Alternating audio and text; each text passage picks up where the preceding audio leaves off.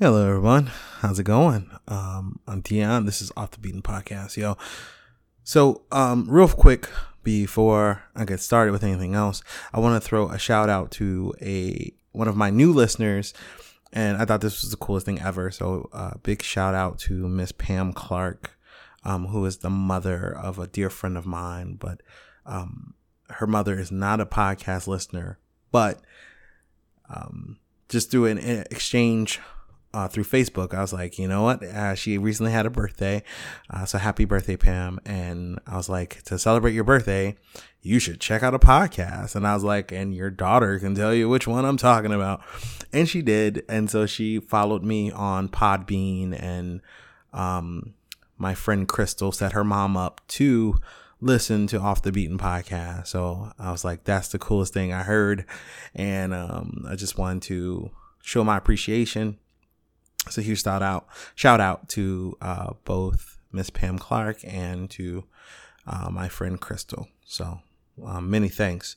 So this week's guest is a dear friend of mine, Miss Bina David. So Bina is a classical vocalist. She's a Chicagoan, and she is an all-around ball of sunshine. Just one of the nicest people I've ever had the pleasure to interact with and know. And I've known her since I was a teenager in college. And so she's good people. So on this episode, we talk about Western Illinois University, where we met. And I know like you've heard me talk about Western with one of my previous guests. And so, yeah, but that's where we connected and met. And so we talk about that's where she went to college, where I originally went to college, even though I didn't graduate from there, and so on and so forth. Then we talk about what it was like growing up in Chicago as the daughter of Indian immigrants, which is super interesting. And then from there, we talked about struggles with mental health that we both share. And so we kind of go over that a little bit.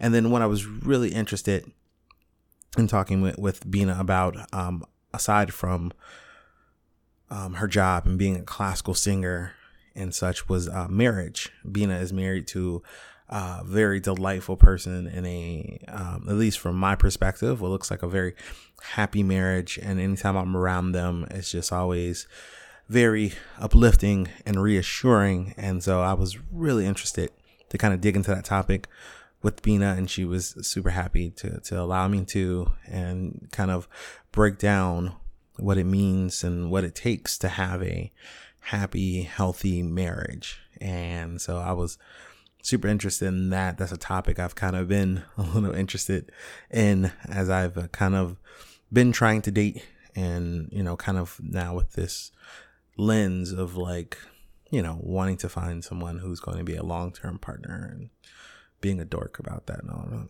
So yes, so that's it. I'll hit you after the interview with some other notes and tidbits, but please listen and enjoy. So this is Miss Bina David.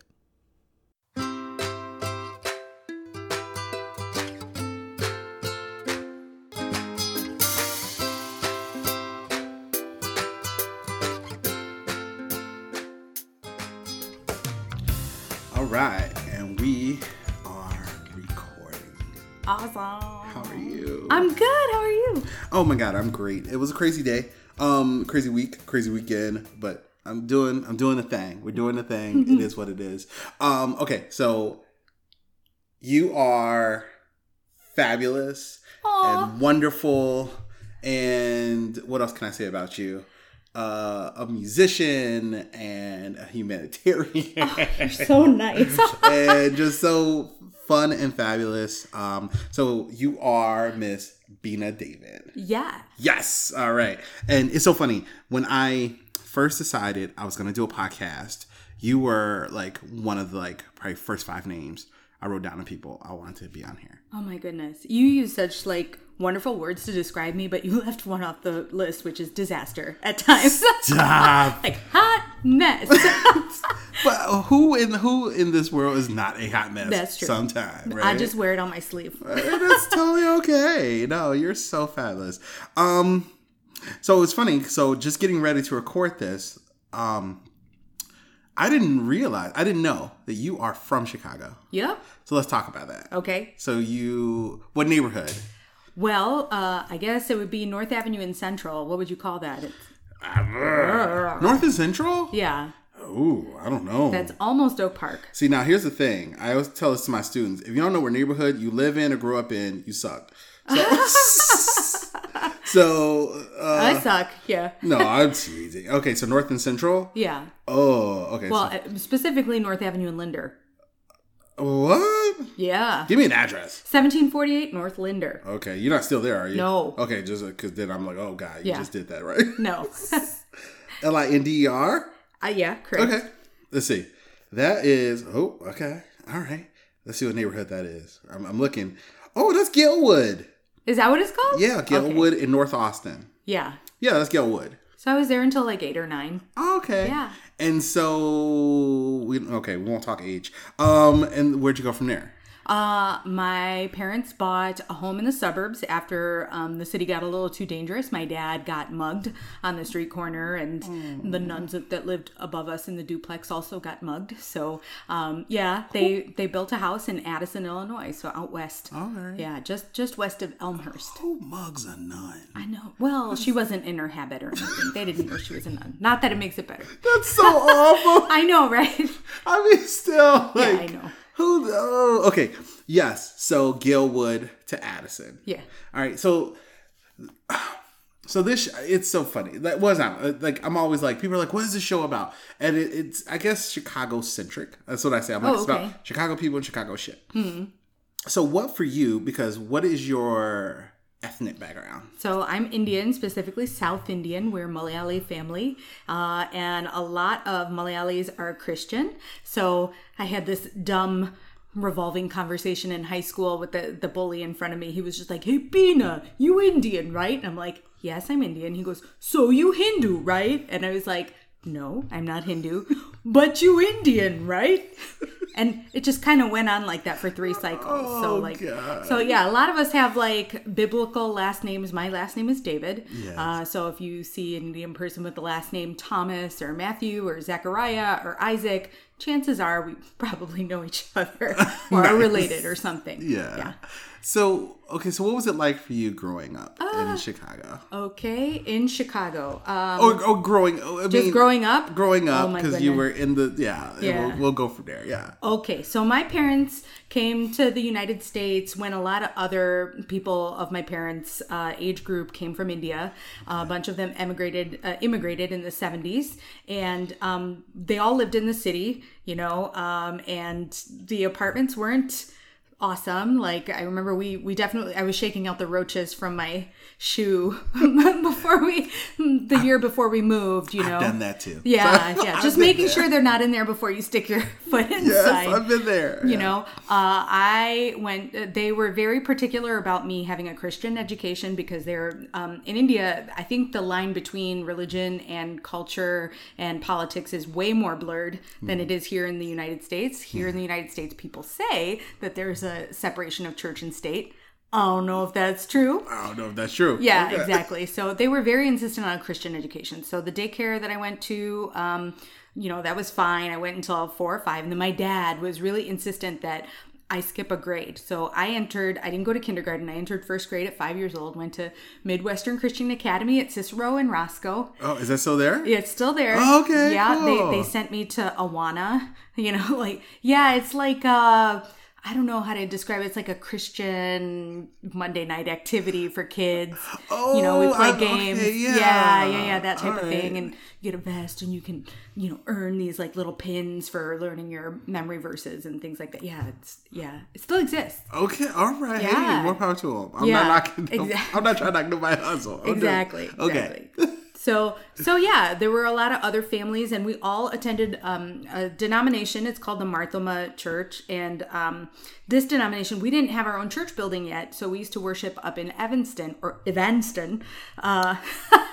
at the First United Methodist Church over there in the chapel. And, yeah, you know how like everything looks humongous when you're a little kid? Yes. And then you go visit it as an adult, and it's like, ain't that big. Oh my goodness. Yeah. I went back to this chapel, and I was like, holy cow, this is a lot smaller than I remember it being. Yeah. Yeah. So that's how we started, and like I said, my dad got mugged and the city just wasn't safe anymore and they were looking to move out to the burbs. So they did it. They went to Addison, Illinois, and, very strict upbringing. Like, I remember my dad wouldn't let me wear jeans, in fourth grade. Yeah. Yeah. Oh, I remember in daycare, first Halloween, right? I don't think my parents knew what Halloween was, but I came home and I was like, I need a Halloween costume for tomorrow, right? And my mom brings home something. I don't know where she got it from, but remember those old school Halloween things where the mask was kind of molded plastic, and then you had like the garbage bag, like smock that was painted upon. Yeah. Yes. So she, that year was huge for E.T. and she brought me an E.T. costume.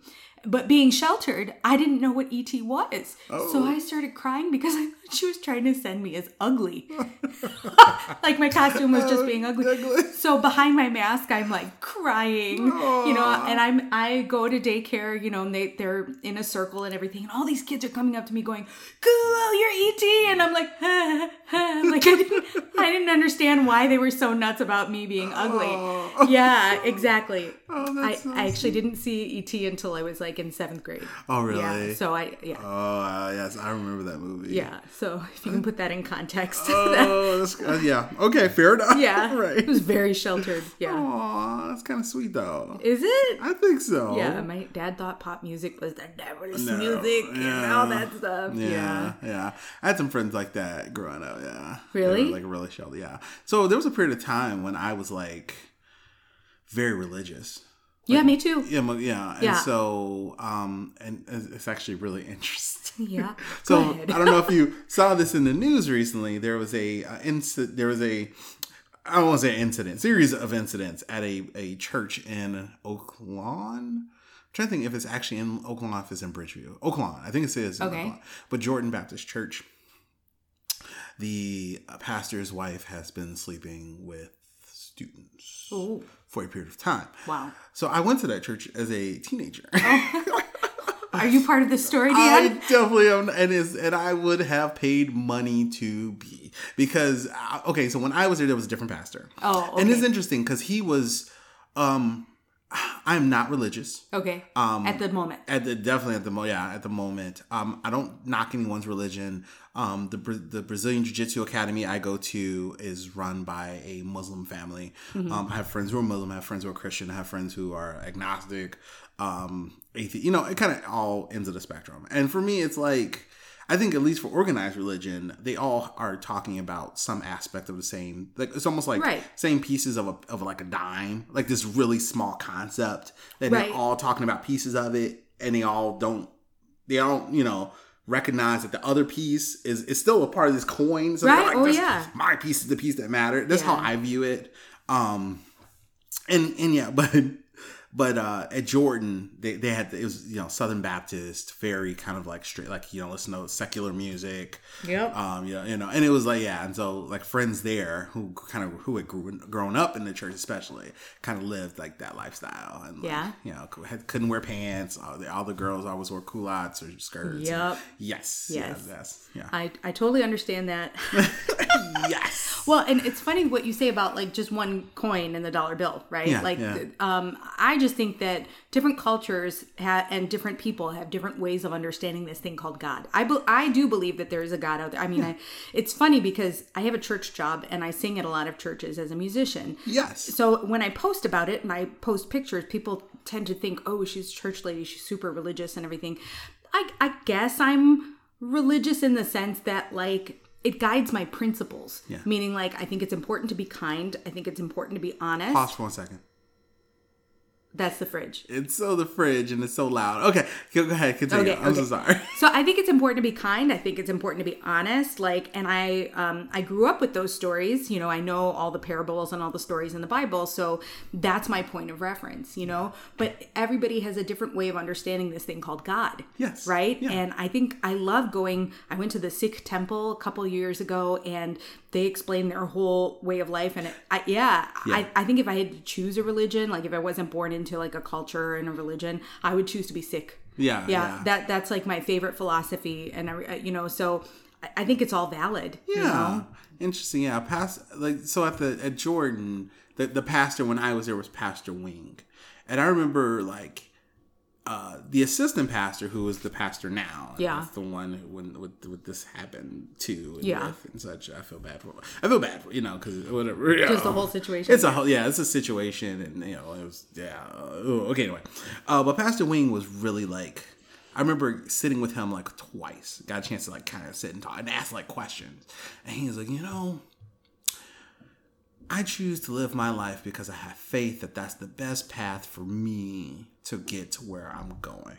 Yeah. And I like the way he always kind of posed it that way. Because he'd always say, like, if I go to a party and people are drinking, he goes, I usually will leave, right?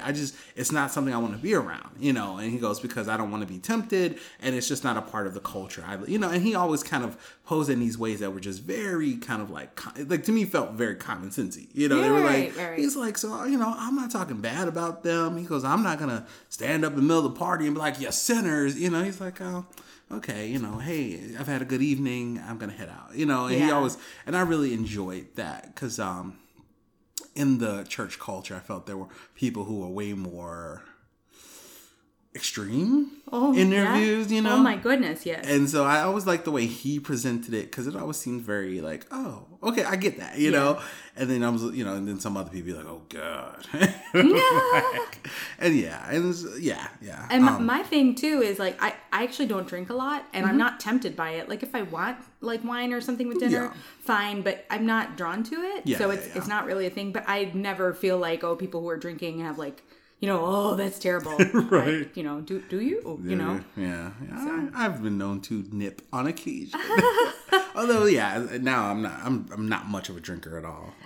Actually, I think since, we met in college. Yes. And I think that, it was shortly after I left college was my last time I was like super, super drunk. And it was at a church party. I wish I could say that. Last time I was super drunk was right after...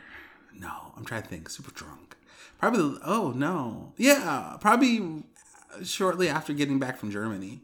Oh, yeah? I had a really bad experience. A friend of mine and I decided to drink and watch movies. Okay. And I remember we had Svedka and we had Jaeger.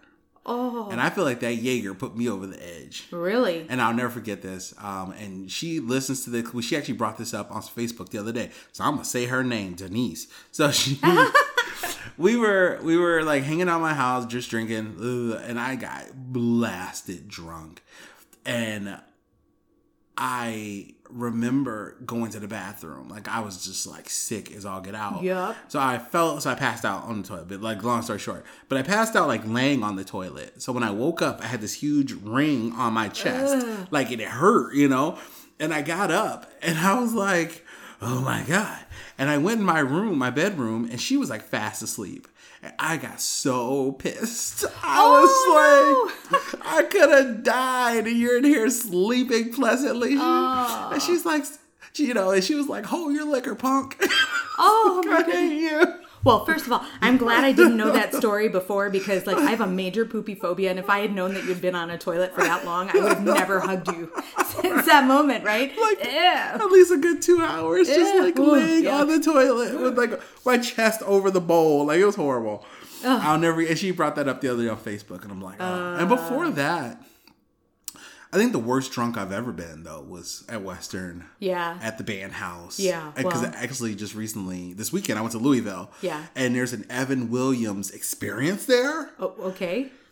Hey, but you walk in and it's like Evan Williams everything. It's like if you ever been to like a Pepsi store or Coke, it's like that, but it's all Evan Williams. They got barbecue sauce, and I didn't even go in the store because I walked in like the main vestibule area, and they had this like fountain that has a huge Evan Williams glass. I posted a picture on it on Instagram, and I was like, and they have like a fresh barrel. And they, pull it. Yeah. And they put like a little grate over it so you can open it and smell it. Oh. And I opened it and I took a whiff and I immediately got nauseous. Oh, and I'm like, no. I'll never forget Jason Quitmeyer was making drinks for me at a party. Oh. And he got me loaded on Evan Williams. And I got so sick. And I'll never forget because I went outside. And I think it was I can't remember if he told me to go out, if he went out with me, or if he was out there. But I went, and Jeff Roskus was out there, and I thought Jeff hated me. Yeah. Because he never really talked to me. He kind of always, he kept to himself. He always had that serious face too. He did. So he'd always look at me and be like, you like, you fucking idiot. I'm scared to friend him on Facebook. We probably are friend. I don't even know. And he was like a master musician and I was shit. So like, I'm sure it was like, he's like, so you get worried about being around those dudes, and I'll never forget being out there, and he had walked up to me and he put his hand on my back. He goes, just do it. He goes, just put your finger down your throat. You'll feel so much better. And I was like, yeah. He's like, just do it. And he like rubbed my back. Aww. As I like hung over the balcony, hung over the railing, like throwing my heart out, like just going. And he was just like, here it goes. He was so like pleasant about it. And I remember he saying like, I thought you hated me. He was like, I don't hate you. You're good. And blah, blah, blah.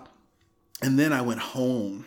Tried to go back to I was in Corbin. Yeah. And you remember the hedge that was around Corbin? Yes, I do. So I guess I tried to jump over the hedge. What? All I remember was waking up. And I'm like, why is it so bright in my room? Oh. And I look up and I'm like, and why is there no ceiling? I was laying on the inside of the hedge, leg still in it, still drunk as a skunk, and being like, I'm gonna die. Oh no!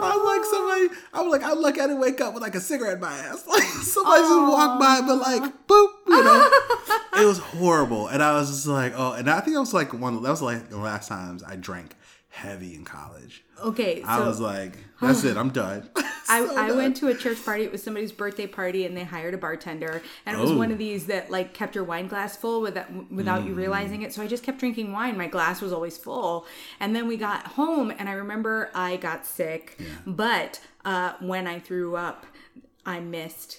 And it ricocheted off the toilet seat everywhere. All on you? Yeah, and my boyfriend at the time had to clean it up that night because the next day he was showing the condo to the person who would end up buying it. So it had to be like really clean. Oh, I felt so bad. Yeah. But you were drunk. Yeah. And it's funny. That was the last time. You say that you were at a party with wine because that reminded me that the last time I was drunk was probably Wine Riot. Now, which would have been like 4 years ago, probably. Okay. And have you ever been to Wine Riot? No. This is amazing little company, but they do these like wine tastings, but it's like $60. You get in. Yeah. They give you like a tumbler that has like a thumb hole on it. It's so weird. And it's like same thing. Like they usually limit at like 100 bottles. Okay. 100 different bottles. And you go through, and I remember being there and being pretty blasted. Yeah. I couldn't go home. I couldn't drive home. I literally spent the night at a friend's house. Oh, wow. Because I was like, I can't. Right. I remember like, I don't know what I was thinking, but I can't get home. Oh, She was like, you can stay at my house. I'm like, how are we even going to get there? Oh, no. And it was at Union Station. Was it? It was at Union Station, but we taken the blue line from her house, I think. So, yeah. So, I think I ended up, like, crashing her place. Well, that's a good place to have it, at a public transportation. Oh, it was great. Yeah. Now they have it somewhere totally different now. The Millennium Park. Oh, I wish. Yeah. I wish. That'd be great. Just wandering the lawn. Like, a bunch of drunks. People drunk on wine. Aww. All sophisticated. Woo. Look at me. Awful. So... Okay, so actually you kind of alluded to this, and so far like my guests on here have been people I've known. So how did we meet?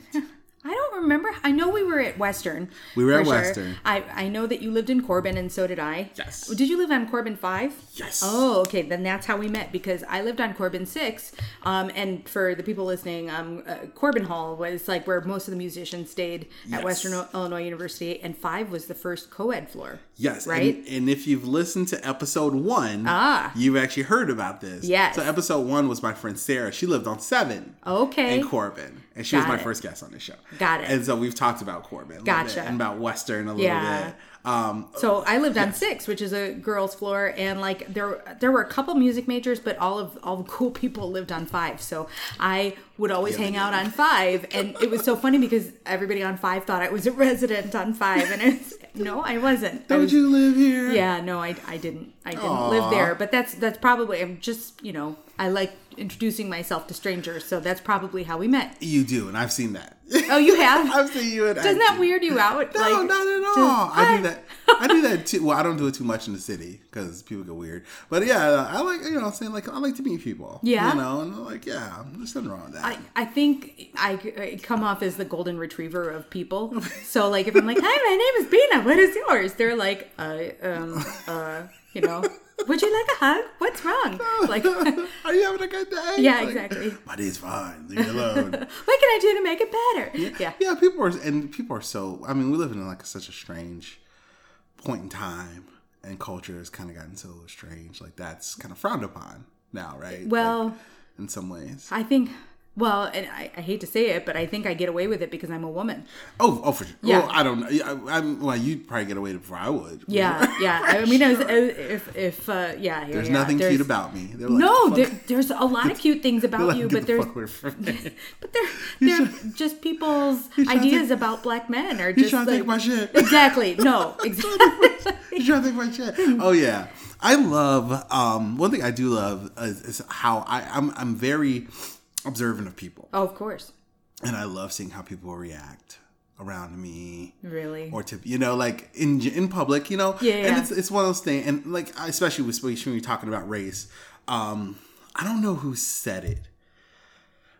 I can't remember who said this, but it was like, they said like basically being black in America is like constantly being in like this kind of circle of going, am I crazy? And everyone's going like, everyone's going, no, you're not, like you're trying to convince yourself you're not crazy. And everyone's like, maybe you're a little crazy. I'm like, no, I don't think I'm crazy. And they're like, you're crazy. Right. And then anyway, like, is this racism? They're like, no, it's not racism. You're like, I think it's racism. It's not racism. Definitely racism. It's not racism. And it's a constant battle, and seeing how like people react to me sometimes. I'm like, I don't know about that, and it's a interesting ongoing thing. Well, I mean, but there are a lot of people who care and like they spend a lot of time making sure that nobody's offended. Like I did a little bit of that this week because I told you tomorrow I'm getting box braids in my hair. Yes. And I probably polled every single one of my black friends and I was like, is it disrespectful if I get black, like a hairstyle that is typically was frowned upon. Yes. You know what I mean? Like people wearing like natural hair or natural hairstyles was like, and I was like, and I've gotten so many interesting answers and the common thread seems to be, you have a little pigment in your skin that's fine. And I know that you mean well and that you think it's beautiful. So I give you the blessing. There you go. And even still, I'm like really wary about it, but like, it's still, we'll see how it goes. Send pictures. I want to see it. Like, it's going to look so good. And if it gets tense, I just kind of say, haha, well, aren't extensions Indian hair anyway? I'm just putting it back on my head. Oh, good Lord. Oh, good Lord. Well, you put it like that. It's just like, I don't know. I know. I'm pretty stupid. Disaster. No, you're so great. Yeah. No, you're so great. So, just real quick, kind of going back. So, Western, good experience.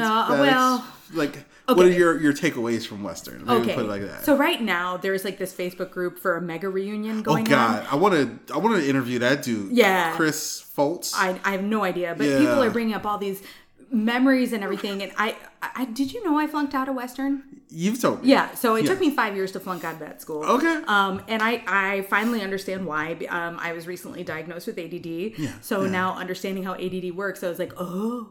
My executive function was probably 30% younger than where I needed it to be for a campus that's designed for adults, right? Yeah. And I couldn't manage my personal life, my diet, my finances, my studies, my schedule. It wasn't until this year that I finally forgave myself for it, even though I've gone back and gotten a master's and I did really well. And, but for me, I would say the first year was fantastic because I had my shit together. And what happened the second year was I met my first very serious relationship. Do you remember? Okay, was that what was his name? Oh, first name. Tim. Yes, I Tall do Tim. remember Tim. Yes, white kid. Yeah. Super tall. Super tall. Yes, I do remember Tim. Yeah. And like coming from, thank God we spoke about my background, coming from a very sheltered, upbringing where you're not allowed to have boyfriends and things like that, trying to figure out who you are alongside another person, like, who hasn't figured out themselves, and being in this environment and trying to juggle everything. Oh no, it took me the other 4 years to gradually flunk out. Yeah. Yeah. Yeah, I don't think I ever had my shit together at Western. I was like a ping pong ball. I was Yeah. just like flicking against the wall, like flying at like a mile a minute. But now that I see all the recollections from people on that Facebook group, I was just like, you weren't the only one. Well, it's not that I wasn't the only one. It's just that, like, it really is a party school. You know what? You don't think so? No, it's not that. Because it's funny because I was listening to the episode previous that's going to be previous to this one. Okay, gotcha. And that's with my friend Lance. Lance is a musician as well. Okay. So it's actually going to be interesting because the last 3 episodes are all musicians. Okay. Right, of some variants. And at one point we were talking about, I'm almost certain now it was that we were talking about Western. And I'm like, yeah, because I was like my first, you get there for band camp because I was in band. Okay. And then like my first party ever was at the band house, right. Which was on Adams. Yeah. And then, it was like this, and the band had a party culture, not like, I didn't view it as bad, and especially recently, I can't remember the school, but there was a school recently where the band was completely disbanded. By the university. It was a student-led band with a staff advisor completely disbanded. It was hazing, bullying, sexual assault, and partying, everything, every negative you can think of. And I'm like, I remember I read they put out a report of like kind of the investigation, and then they put out a report of recommendations, both about 5 pages apiece. And I read both completely. Really? I read both because I was so intrigued. Right. I'm like, what though? Because I think back to Western. I'm like, okay, there were shenanigans. Yeah, of course. But I can't imagine shenanigans where they're like, you know what, you are done. Yeah. Hopper, take your band and walk. Stop. Yeah. I can't imagine. Yeah. So I read the whole thing, and yeah, it was awful. Everything that was going on. And I thought back to like Western, and I'm like, okay, we drank, because I'll never forget. I think it was homecoming. We had the trumpet section had a breakfast. Oh, okay. And I was, I'm dumb. I was like always a naive person just in that, context. And I remember like having this breakfast, all this food. And they're like, all right, now we're going to do a turkey shoot. And I'm like, what the fuck is that? And they broke out the bottle of turkey, and you take a shot, blah, blah, blah. Okay. So I remember by the time we got to practice for homecoming, the homecoming game, I remember I was drunk. Yeah. and I'll never forget because we're practicing marching, and at one point Hopper is like we're done with the rehearsal, and he's like, trumpets, come over here, how he's like, oh yeah. Trumpets. I need you to go to Burger King or wherever you need to go in the Union, sober up before the game. And it's and I remember telling he's like, y'all gotta go and get sober, right? Yeah. You got an hour. Yeah. Get it. And like, but it was never anything that I felt was over. I never felt, and it was funny because my first full year, I didn't drink. So I was never pressured to drink. Me too. Yeah. It's like I look back and I'm like I remember when I first got to campus, I didn't drink.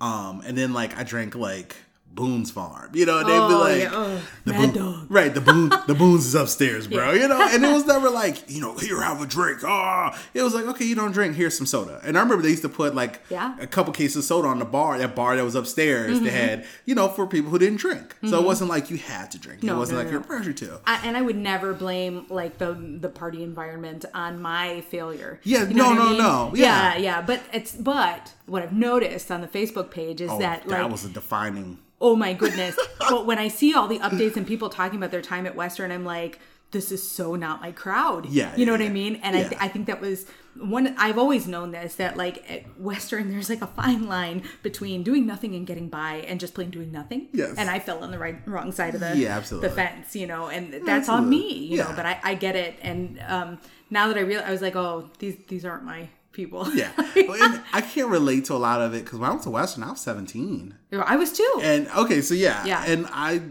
fake ID, hell no. My mom don't play that shit. Even down there, you know. So like I've never been to a bar in Macomb. Really? Ever. I've never been to a bar in Macomb. You didn't go dancing with us at the Pace? Never been Come to a on. bar in Macomb. Wow.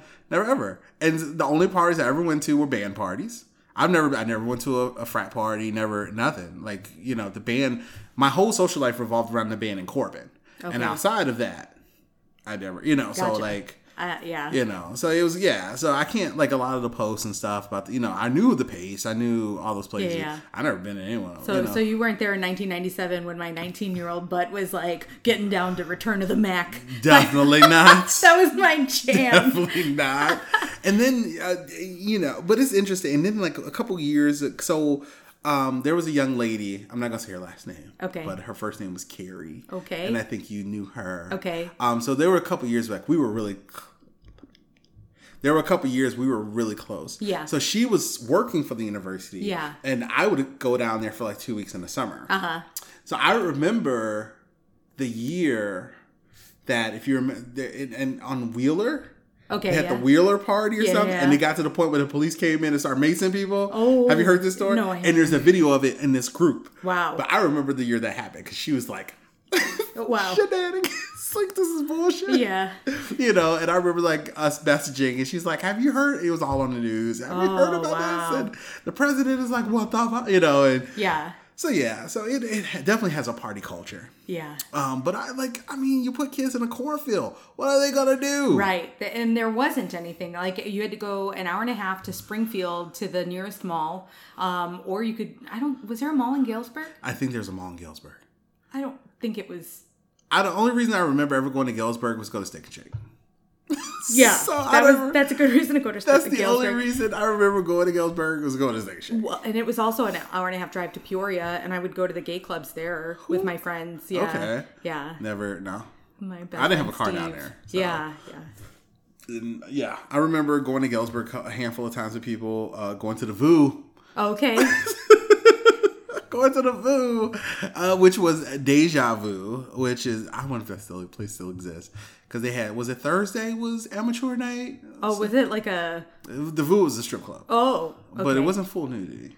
Topless. Oh, okay. Club. No, I wasn't. You never heard of the VU stories? The VU, I've heard of Big Al's in Peoria. It's Big Al's. Yeah, yes, and I've heard of all the which I've never- nonsense in Gulfport, Illinois.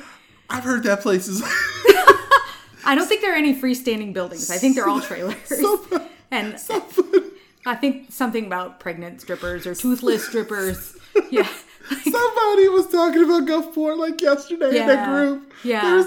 They posted a news article. Oh yeah, where the guy like what did he do? He got like all violent with his wife or something because she was dancing suggestively with a midget.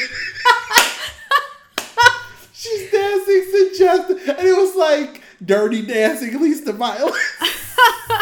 It was like the headline. And he's like, she's dancing suggestively with a midget, so he starts hitting on her. Yeah. And then the police come, and oh my god! And somebody was like, Gulfport is like the Disney. Yeah. The Disneyland of Central Illinois. And I'm just Yeah. like, oh, it's awful. No, I never even heard of Gulfport. Yeah. Definitely never been. Yeah. So, obviously, I doubt they want me there anyway. Yeah. Well, no. I just They take the money. Yeah, they'll take your They'll money. take Yeah. your money. They don't care. Yeah. Oh, look. That reminds me of... Wasn't it like BYO strip club? Like, I don't... yeah, it was weird. I know Big Al's, because Big Al's was like a complex. It had like multiple places, right? I have no idea. Oh, that's what I think. I don't know. Somebody, you know what? If you know about Big Al's, send me an email. Inform Sure, us. you Send can me an Google email. it. You Like can tell us, right? And the VU was like the topless place and such. That, you know, whatever. So yeah. Good times. Yeah. Good memories. So what was your major at Western? I was music ed. Ed, and that was also the wrong major for me. I was thinking logically, well, okay. So my parents assumed that I would go to medical school like all the other Indian kids. And I never doubted that until my junior year in high school when, like when you get subs in school, like if they don't if they're not musicians, they're just babysitting the class. Absolutely. Yeah. So my teacher would put me in charge of the class to actually conduct pieces and work through them. And my friends would say, Bina, you would be like a great music teacher, musician. And, I did really well in like the all-state competitions and everything. So that's when I first started realizing, hey, maybe I'm not supposed to be a doctor. And, my parents were not thrilled with that. They did not want me to go to music school. They did not, they wanted my dad's like, shut up, go for a business school. Like, like he was just so upset. Yes. So I kind of went defiantly. And then if you can imagine at the end to flunk out like that, like it was double shame. It was double Indian shame. They knew. Yeah, right. So music ed seemed the most logical thing because I was like, oh, I can get a job as a teacher. But of course, what happens when you don't follow your heart. Like your life takes a detour and eventually you get to where your heart wants to go, right? So I flunked out. I went to work in Chicago. I moved back up here and I was not eligible to apply for some positions that I was temping in that were beneath me, like the level of work I was doing, because I didn't have an undergraduate degree. Yeah. So I went to Roosevelt. They got me the adult experience, finished real fast, undergraduate degree. And then my voice teacher told me to stay for my master's. So I stayed for my master's. Oh, that's wonderful. Yeah. So, but my master's is in vocal performance, not in music education. Is exactly where it should be. Yeah. Well, we'll see. I think that's exactly. I've heard you say. Oh, you're so. So nice. I think that's exactly where you should be. Yeah, I left Western. I ran out of money, but I wasn't doing well anyway. What did you major in? Music ed. Music ed. Okay. Which I think was the right decision for me. Mm-hmm. But you know what? I went into music because I didn't know what else to make. No, in retrospect, it probably wasn't the best decision for me. But it's kind of like I was good. I was good at it. Yeah. Right. I was good at it. I always wanted to be a criminal profiler for the FBI, which is really funny. And but they had a law enforcement program. Who you telling? So it's funny and I think this is one reason I'm such a big supporter of because I think talking about college to fourth graders is a little silly. But when you get to about 7th, 8th grade, talking to kids about college in the future, I think is good because no one really did that for me. It was always you're going to go to college. Right. But it was never any conversation really beyond that because my parents didn't go to college, And so I even remember I went to a high school where college was considered somewhat the norm. So even still, it wasn't a lot of discussion about what you're going to do. And I'll never forget getting my scores back for the ACT. And I scored the highest of any African American in the school in ACT. Wow. And they were like, you got a great score. You can go pretty much anywhere you want to. And they were like, where have you applied? And I was sitting there like, was that something I was supposed to? Right.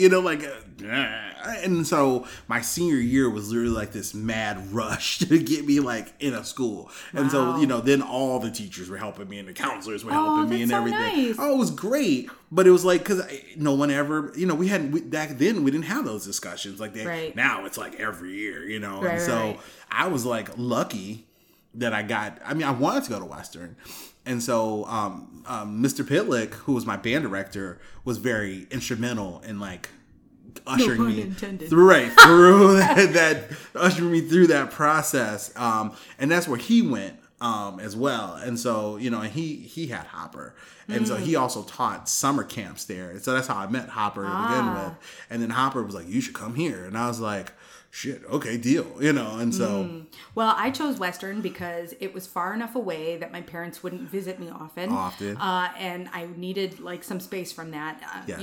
And then also there weren't any other Indian kids that I knew that went there because they're all in each other's business and yes. gossip gets, and I just wanted my. Out. I just did. Yeah. And it was cheap back then too. For university. Yeah. I mean, it was super cheap back then. Yeah. I wish I can go back to those prices. I think those prices tonight. Today, I'm I'm out. I quit my job. I'll go back to school for those prices. I left. I left in '99, so I think late '99 or early 2000. One or two. I flunked out. I think December of '99. Okay, so we left about the same time. Yep. All right. Yep. Yeah. Well. Oh well. Mm-hmm. Yeah, good people from there. I still talk to a lot of people from there. Yeah, I agree. That was cool. Yeah. Well, and before then, I used to think every place in Illinois was city and suburban area. I didn't realize there was so much rural. Oh, yeah. Yeah, I had no idea of a different culture. That's one of the reasons I went there. Was because I went there for camp my junior year of high school. Really? Yeah, first time I ever went. Because actually, a friend of mine, and we talk almost daily, a girl named Crystal. That's the summer we met. I met her and her sister. These two, and so kid from Southside Chicago, who then I'm trying to think. So that at that point I lived in Alsip because I was going to Shepherd, which like talking about education is that opened so many doors for me, and like I always remember that, like going from CPS to going to the suburbs, how the dynamically different. Tell me. Oh, just everything. I mean, it's like it was like night and day. So I went to the same school from kindergarten to 6th grade. Okay. Which was Thomas Brennan Elementary. Doesn't even exist anymore. Now I think it's either Alex Haley or Malcolm X is the name of it now. But it's right off 115th and Eggleston in Roseland. So went from there and transferred to Morgan Park High School. So they had this magnet program for 7th and 8th graders. Right. Hated that. Okay. It was as a 7th grader going to high school, we got our asses kicked every day. There was a very big gang culture. There was a drug culture. It was just, hot messy. Yeah. And so that was the first year I've ever gotten an F in a class ever in my life. Really? Because I never took books home. I never did homework because you couldn't run fast with the worst thing to say, but you couldn't run fast with books. So I never took books home because when that bell rang and you got out that building trying to get from the building to the bus stop not get your ass beat. Shit. Yeah. I remember like we would hightail it, and like not like, random kids kicking her. I'm talking about like gang members. People right. You're not going to hit back. You know what I'm saying? Like that kind of shit. And so so I failed. I remember failing that year, getting my first F ever, and then just having lackluster grades. So then we moved to the suburbs. So for 8th grade, I went to Nathan Hale Middle School in Crestwood, Illinois. And then went to high school at Shepherd. And then just like getting into music. Happened at Morgan Park. I was very lucky for that. But just the expansiveness of like music programs going to the suburbs, the opportunities, the classes offered, class sizes being much smaller in the suburbs. In high school, I went to Disney World 3 different times, like with the performance ensembles. You know, like that. That I don't think that ever would have happened at Thomas Brennan Elementary. And then Morgan Park was definitely a step up from where I was going, right? As far as just kind of access to things and, being open to things, but going to the suburbs, it was just like different. Night and day difference. So I had a night and day difference too. Oh. Remember I told you that my parents put me in Christian education. Yes. And that lasted until 8th grade. My graduating class was maybe 13, 15 people. Cute. Maybe. Yeah. And then my first time in a public school was my freshman year in high school. Oh, that's a 9-day difference. Yeah, I know. And I think we were the smallest class at Addison Trail, and we were like 300 some people. Oh wow. Yeah. Okay. So here I am, I don't match my clothes, I'm all mismatched, and I'm walking down the hallway like I do now as an adult, and I'm like, hello, how are you? I like your shirt. Good morning. How are you doing? And people are like, do I know this girl? Like, because I'm talking to like strangers, just being friendly, and it was a nightmare. My freshman year, my hair got spit in. People would steal my keys, and I'd be locked out, of the house. And but it wasn't until I found the music program that I found where my community was, and that's one place where I was able to excel and able to go places. And my dad was so mad because I chose a class where I had to be there after hours for concerts and things like that. Oh, yeah. They didn't want me joining any extracurricular activities or being in school when I didn't need to be. And right. So, and can you imagine going to Allstate? Like that was a big, I know. Overnight trip? Yep. Oh, no. Oh, my goodness. And until then, I kind of thought all white people kind of look the same. It was my first time. I was like, oh, they're different. But same thing. Just, hi, my name is Bina. Who are you? Oh, yeah. You look nice. Great to see you. Good morning. Yeah. And that's kind of what it was like at that camp. So going from what I knew, and even Morgan Park was pretty diverse as a school, but then going to Shepherd, and that was definitely very, all these white kids living in the suburbs and all these white kids and whatever. And then going to Western and then seeing this country and all these country kids, Ooh, and I'm oh my God, I want to live here. And then that's totally how I ended up in that joint. Yeah. And then Hopper, who was amazing. And I was, of all the experience there, I'm so glad I got to work, see him work and be in the bands where he was helping and just sit and talk with him sometimes. He's like in what was the music building name? Brown. In Brown Hall. Like just sitting in the lobby. He'd come walking by and sit with me and talk for a little bit. And he was amazing. Yeah. Because I'll never forget, he embarrassed the shit out of me though, first day. Because my mother literally had told him, he had to like watch out for me.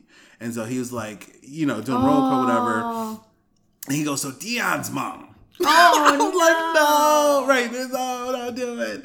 He's like, she made me promise I would take care of her baby. So I need you all to keep an eye on him. Make sure he stays out of trouble. I'm like, the original helicopter mom. I hate my life. No, but it was great. That's good. And he knew, because I was really shy. Relatively shy going to Western. Relatively shy. Yeah, I was still relatively shy. And then, I think right before Western, maybe I lost like 100 pounds. Really? So then, the shyness goes away. It was like, okay. like right before I got there. Oh, don't even. I got an internship at Walt Disney World in 97, and I lost all this weight, and it was like the skinniest I had been in my life so far, and it was a whore. I didn't know how to handle the attention. That's not you know what? You do that when you're young. It's fine. I did that at Western. Yeah, I was. It was horrible. Yeah. Let's skip that. Fast forward. Well, we don't have to. It's fine. I have no shame. Yeah. Whatever. Obviously, neither. There are people still thinking about me. No. It was funny. Actually, I was talking about someone with this recently, though. So most people don't know, and I mentioned this in a previous episode. I suffer from depression. Yeah, me too. And it got really bad at Western. Yeah, which is me too. Yes. That's when And one of the reasons I ran out of money. But I should have left earlier because of the depression. Mm-hmm. But like, I used sex as a hot crutch at Western. Like a hot crutch. Mm-hmm. And now like I can kind of look back on that and kind of like be like, oh, okay, I see the pattern of behavior. I get it now, Mm-hmm. And I did therapy, and so we kind of came to this realization together. But like now, even like as an adult now, I look back, I'm like, Jesus, yeah, hot mess, and yeah. But it's a good point that you bring up. Like I said, I was just diagnosed with ADD this year at 41. So if you can imagine, like I'm watching this documentary and every time they say something, I'm like, that's me. One thing they say is sometimes women are misdiagnosed with depression in college because if they're ADD and their grades start to slip and then they start feeling bad about themselves, they'll go into a health center and the psychiatrist or the psychologist will say, well, what's wrong? And they're like, well, I'm not doing well and I don't feel good about it. And they immediately start going down the track of like, okay, we're going to treat you for depression when it could be ADD. So yes, that's what happened to me. So I do struggle with depression, but mine tends to be situational. Okay. Because I have a lot of family drama. I understand. And I learned this weekend. So I learned from the Samuel Myers Foundation. Samuel Myers was a teenager in Manteno, Illinois. Who committed suicide in 2016. He suffered from multiple mental illnesses, and he took his own life. So his mother and father run this foundation. They do a lot of education around like mental health, recognizing signs, and kind of using his story as a way, because but I learned this fact that from onset to diagnosis of a mental illness, the average time is 10 years. Right. And so and so they were saying, because his behavior first emanated as OCD. Oh. And so it got really bad in high school. And so he was like a wrestler. He was a star wrestler. He went to state all 3 years he wrestled. Mm-hmm. And then his senior year, he literally had to quit wrestling because the OCD got so bad. Yeah. But then he was diagnosed with bipolar disorder. Oh. And so then in the mix of trying to deal with the OCD and the bipolar, through medication and through therapy, he was just, trying to find the medication and then the therapy. Balance it, he was having a lot of trouble. He didn't feel like it was helping him. So then he kind of fell into the hole of using marijuana. Oh. And so he was using self-medicating to deal with it. And his parents made a good point, and they kind of they obviously have a very negative view of marijuana. But they were saying like the marijuana masked his symptoms. Right. So for him, that's like, I'm good. Right. But you're not, right? Because the minute you don't have no weed in your hand, it's full on there in your face. Right. It's not been dealt with. So that's what he went through, right? He was medicating. And then when he didn't have the weed, full on reality is there. And he's dealing with now these multiple things that he has no treatment for. Right. And so, yeah, he eventually ended up taking his own life. Well, So, I think that's really important too, because we all have our ways of coping and medicating ourselves. For me, it was binge eating. And actually that's what led to my ADD diagnosis. My doctor put me on a medication for binge eating, which also treats ADD. So all of a sudden, these other things I didn't even know were wrong started getting better. And thank God, like a friend of mine who is an expert on ADD talked to me about it, and he started rapid firing these questions. And I was like, yes. And he goes, Bina, I can't diagnose you, but holy cow, I think you have ADD. Go get a formal diagnosis from somebody. Yeah. But also, you and I come off as very happy people. Yes. So people don't associate depression with either one of us. Oh, So- for sure. Yeah, No. because, people are like, oh, you shit sunshine, Bina, and it's like, maybe, but it doesn't, it impacts your way of functioning. Yes, You for know? sure. Yeah. So. Yeah, it was interesting. I went to a workshop on motivational interviewing. I don't know if you're familiar with that. It's interesting. I couldn't even explain if I wanted to. But it's like it was a motivational interviewing for behavior change. Oh, That's okay. kind of what it's was. So and it's just like this method of kind of interviewing someone. Oh, okay. And and when you do it and you hear it, it sounds very much like a therapist. Oh, yeah. So when the teacher, who's this nationally renowned, people Right. who do it, and it's been found to actually be very successful in changing behaviors, dealing with,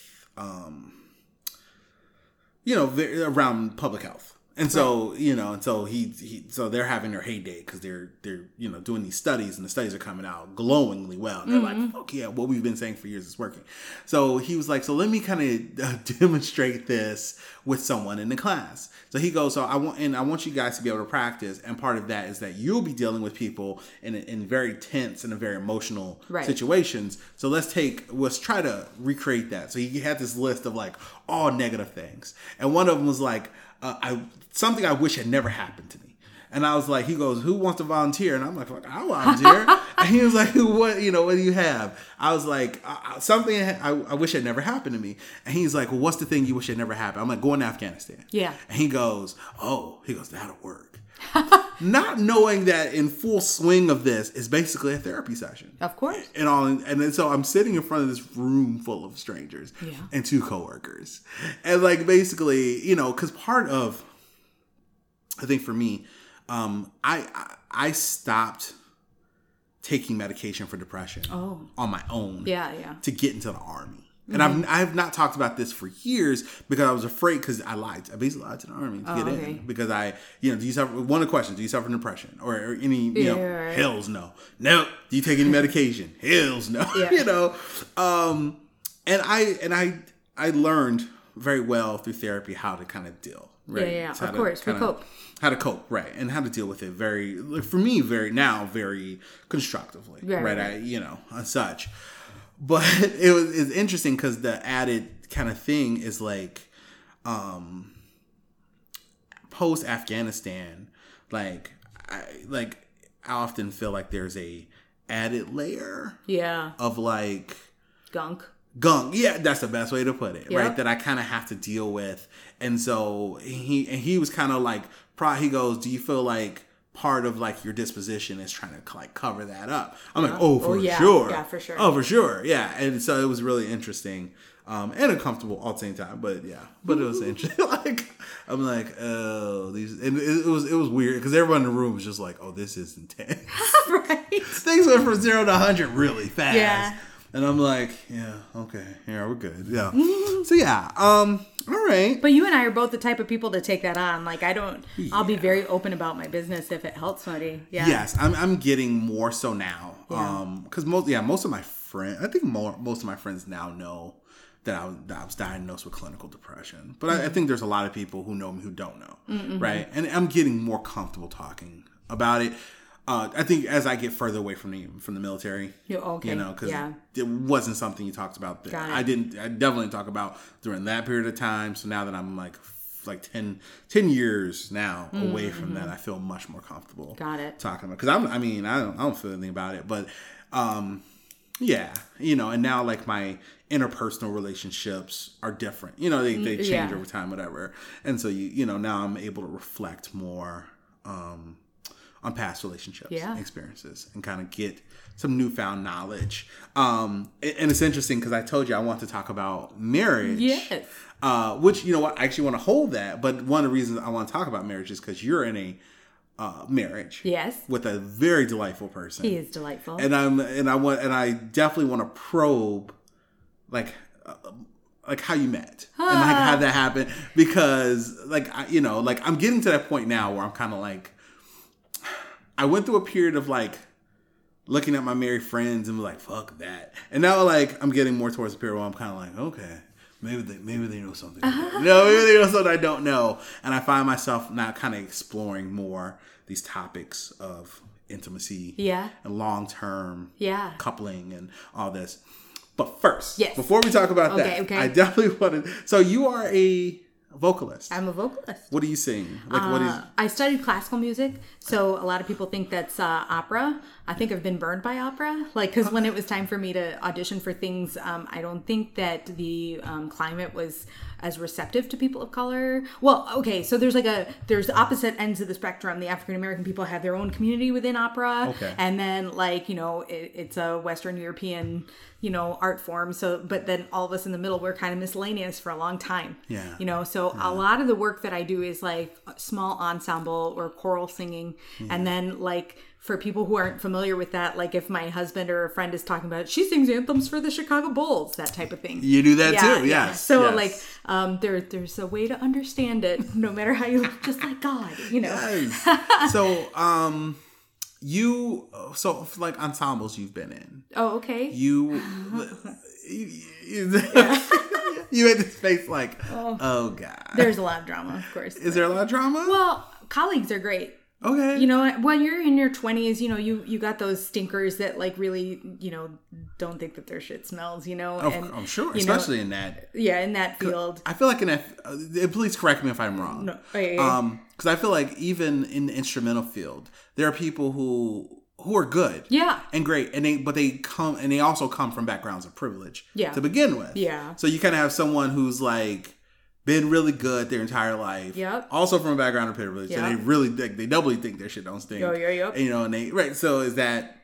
in our 20s, but then... the audition process kind of knocks us all down like 5 pegs, because what is it? Like you have to go to 100 auditions that say no before you get the one that says yes or whatever, and conservatories kind of play into that because, they kind of say, oh, you're going to go sing in an opera. And like a lot of these people graduate thinking that they're going to be at the Met, and a few make it, but others, don't hone their skills to sing in an ensemble or work on their sight singing skills. And then by the time they've been told no enough times and they're ready to take a job like the rest of us schleps, like their skills aren't up to date, so so by this age, like it's all a great community, Yes.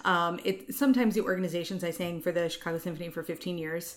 For 15 years? 15 years. Nice. 16? I don't know. 15, wow. 16 years. Okay. Yeah. And then I retired. There was some like, I just don't think that my vibe and the vibe of like management administration is like on the same page. Okay. Yeah. All right. Yeah. There's like a lot of different things, microaggressions that happen there. Okay. But Grant Park Music Festival is my favorite summer gig. And I've been to so many of your performances that ain't even right. It is just, they really respect you as a musician. Like the chorus people aren't afraid of their contracts not being like renewed or anything. Like it's just a very positive environment. Is it very competitive? Oh yeah. Is it a highly competitive atmosphere? Oh my goodness, yeah. I would say it's like the best people from like Lyric and Symphony and other places. But it's not like people, you don't, I mean, I don't know, because I've never been in that It's not beauty pageant. Right, it's not like where people are sabotage. No. Everybody I'm going to get her chair. No. Okay. Nothing like that. Okay. Everybody's like really, really nice and encouraging. Okay, all right. Because I don't really know about that world. Then a lot of us, I've been at my church job, Fourth Presbyterian, for 15, 16 years at this point. Nice. Yeah. So, and then I sing at whatever church will hire me on not Sundays. Yeah. I really like church music, and I'll just, if it pays and it's not too much of a pain in the ass, I'll do it. So what is it like performing at Millennium Park? Oh, it's in the summer. Yeah. In front of those crowds. It doesn't faze me. Be huge. Because there's like 100 of us or 150, whatever. I don't know the number. But so it's like, it doesn't faze me. But when you put me up there by myself, like when it's the national anthem for the Bulls and it's just by myself. Which is like a full stadium. Yeah. And you have basketballs whizzing past your head just seconds beforehand, and then the lights go dark and the spotlight is on you. And if you remember the words and you don't pee your pants, it's a good day. If. Right? Oh, is it if? Yes. Yeah. Oh, that's so amazing. So I don't criticize myself, because it's not the best technique it's not my best singing, honestly, for national anthem stuff. Yeah. But it's about keeping your cool. That's the game. That's the game. Right. Right. So. And half the people are drunk. The other half, it's like, okay, it's cool. That's amazing. Thanks. I'm like, I wonder about that. Because I go to a lot of the concerts at Millennium. Yeah. So I've heard You're always out and about. But you just started playing too. I just, yes. I started playing trumpet again. Yes. Which is so weird. Did it come back immediately or? I wasn't a good trumpet player to begin with. Oh, come on, really? So no, I really wasn't. I started playing trumpet because I used to play in the snow a lot, even as a teenager. And I get frostbite all the time. So my principal is saxophone. Oh yeah, I remember that. Yeah. And so I remember one time I got frostbite, I had to go to the hospital. It got real bad. And they were like, if you get frostbite again, you're going to lose some fingers. And I'm like, well, you need 10 to play saxophone, but you only need 3 to you only need 3 to play trumpet. It doesn't even matter which 3, you just need 3. And so I started, that's totally why I learned how to play, which is the craziest story ever, but it's completely true. Right. I started learning to play trumpet because you only need 3 fingers. And so, and then when I went to college, trumpet players tend to have more fun in marching band, right? Because you just... They're cocky as hell. And they're cocky, right. Right. And you're with these cocky ass dudes who, and so yeah, it was great. So I played trumpet and marching band at Western because of that. But it's, Yeah? Do you like it though? Yes. I was with the Lakeside Pride marching band.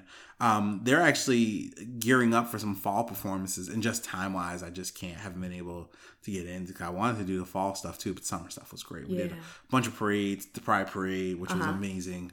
It was so much fun. Yeah, I love I miss playing. I love playing. So yeah, I'm teaching myself guitar. So I don't know what I'm gonna do with that, but I'm hoping I can show up in a coffee house someday and do some Potbelly. Do some Dave Matthews. Right? Play at Potbelly's. They would give me a sandwich for free. Here's your sandwich, son. Thank you. And your small cup of water. I feel like Ozzy Osbourne. We have my sandwich, just totally happy. Yeah, so it's great. It's been a long time since I played, so it's fabulous to be playing again. You know what though? I have to say, in classical music, there's so many things that you put on your voice to make it sound like an opera singer, right? And now I'm starting to learn how to use my actual voice, which has been scary up until now. Okay. If you ask me to sing pop music, I suck at it. Oh, I'm sure you sound great. Oh, no, I don't. And especially if I try to do runs, I sound like a just born giraffe that's falling down a hill. Stop. Stop. Well, it's different. It is different. So I used to sing in a metal band. Oh, I believe it. So, and that's completely different than any other kind of singing, so it's weird, right? Because even if you do that well, it's you can't sing anything else, so trying to sing anything else is totally different. Oh god. So it's really interesting. So another thing that came to my mind, you're gonna have to edit this down for time. No, not at all. We're short. We're still short. We're good. Okay, we're good on time. You see, you haven't listened to any of my episodes. Not yet. Yeah, been in the weeds. That's okay. So the longest one is 3 hours. Okay. The shortest one has been an hour and a half. Okay. So we're good. We're good. We're totally good. No worries. Fuck them if they don't like it. So you came when I was teaching. Oh yeah, I did. Do you remember this? You came to my school. One of your students tried to charm me in Spanish. Yes. Okay. So just to set the scene for this, I taught in a high school, it was a career academy. So everything was kind of focused around careers and working and job. And so I was trying to figure out something to kind of engage my students in talking about careers and future decisions. So with the youth, there's such a strong correlation between success and money that it becomes a little unnerving, right? Because everything is about, you got to make a lot of money to be successful. And I'm like, look, here's reality. It's like 40 of you. You're not all going to be millionaires. Like, you're not all going to make boatloads of money. So if you think that equates to happiness, you're all going to be very sad, right? Let's be real. Right. Money is only one way to accomplish things. It's only one way. It's only one some of you will get a lot of it. Some of you won't. But it doesn't mean that you can't still be happy. You're not still successful. So I created a speaker series called Like a Boss, right? Those people who were living like a boss. And I've always considered you to be one of those people for sure. And I'm like, and so it was you. I actually have the flyers still in every office I have. Aww. I still have those flyers up in my office. So it was you, my buddy Lance, who was on the last episode. He was one of the speakers. Adam Redzovic from the Brazilian Jiu-Jitsu. Yeah. Perez Figueroa, who's now a black belt. I think he's like 24, 25, young black belt in Brazilian Jiu-Jitsu. Really successful competitor. Now a really successful MMA fighter. My buddy Riot Waller, who's a very successful MMA fighter. So it was kind of like all these just different people, different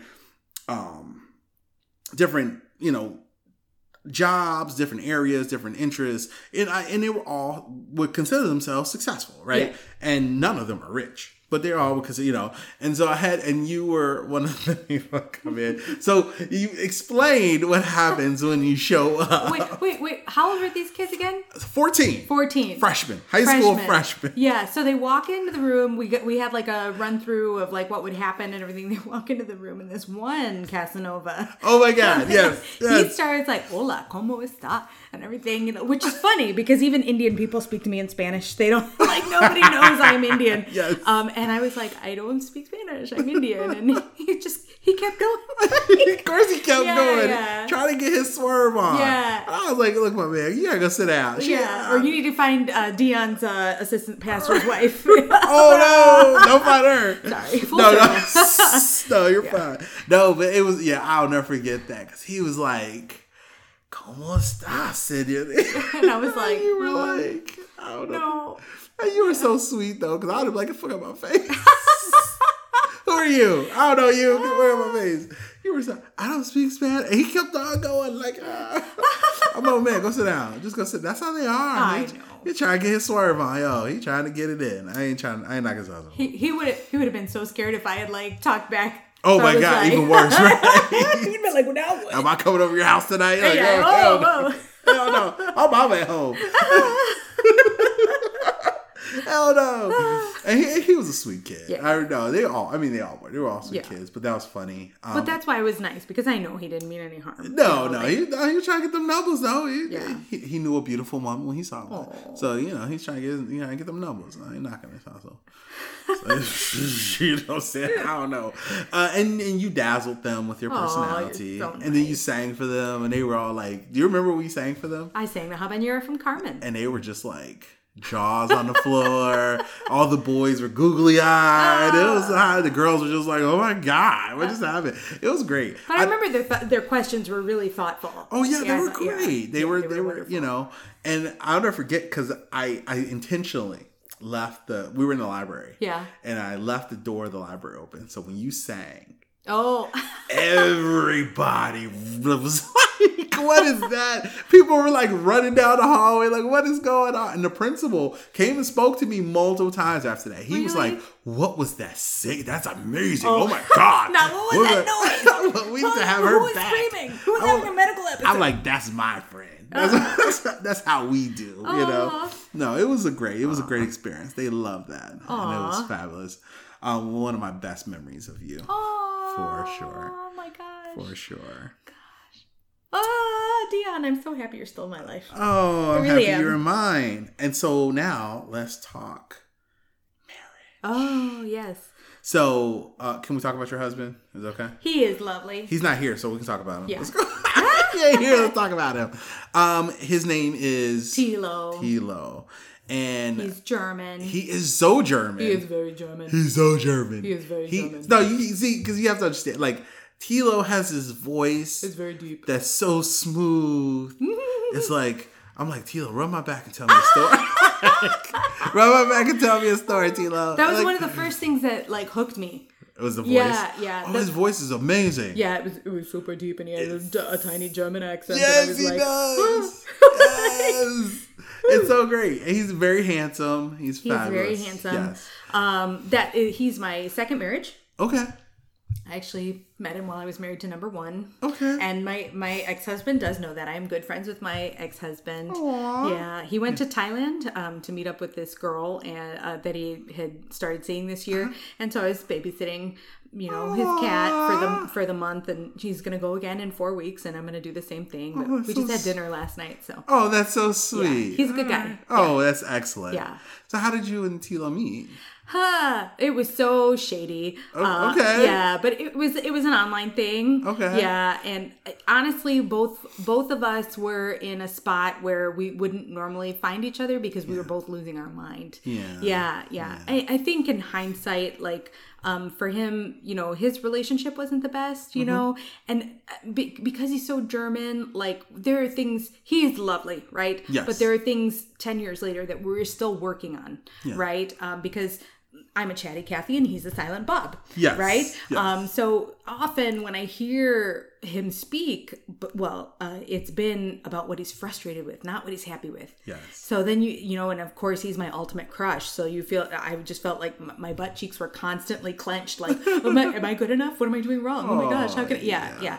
And I would walk on eggshells, and it's sad because he has so many big feelings behind that kind of tall, silent German, smooth facade, and I don't see them until, we get into a fight and I'm hurt, and you can tell that it hurts him worse that I'm hurt, but that's not how I need to know that he loves me, So recently, we talked about things, and we talked about what's getting in the way of him communicating how he feels, and this past weekend was like night and day, so now he's very much aware of how his face looks on the outside. Yes. Yeah, before he would feel something and it would manifest on his face and I would pick up on it, but he was unaware that it was showing on the outside. Yeah. And I can read people. Yeah. So yeah. It's been good. He's a lovely guy. We met in it was very shady circumstances, I'm not judging. That's fine. But like I said, 10 years later, we're together. Yeah. How long have you been married? 2016. So this coming October will be 3 years. Oh wow, 3 years. Yeah. So I went to your wedding.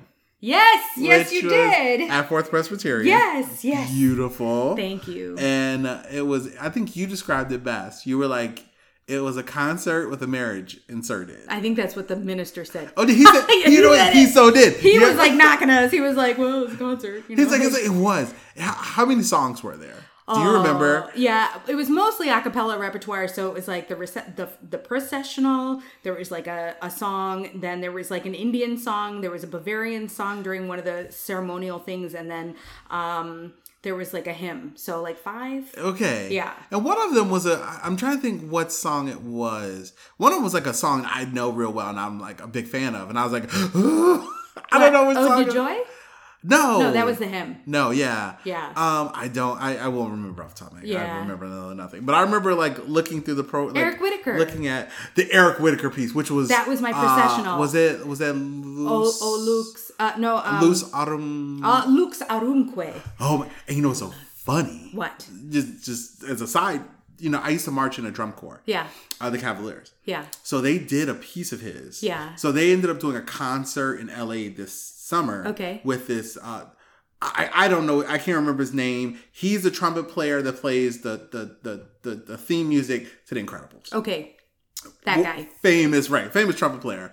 But so they did this concert, and Eric Whitacre, he tweeted them and it's like, hey, can I come by the performance tonight? Wow. Obviously, like, fuck yeah, you know. Yeah. And so he shows up, Yeah. and he took it, and on their page, on their Facebook page and Instagram, there's this group picture of all the guys and Eric Whitacre, and like he's one of my favorite composers. Yeah. But I mean, he's amazing. stuff. Yeah. He's amazing. And so like, you know, it's like so cool because he doesn't let a lot of people do his pieces. Oh. And there are some pieces of his that 100% people can't. Like I right. because they were talking about They're it so on the crunchy page. and like there's some things, some pieces of his. He's like, no, you cannot perform this piece. Like, I don't fuck. Well, you know. And so I don't even remember what piece of his that they actually performed, but it was one. And he was and he allowed them to, you know, give his permission, and so it was like really cool. Yeah.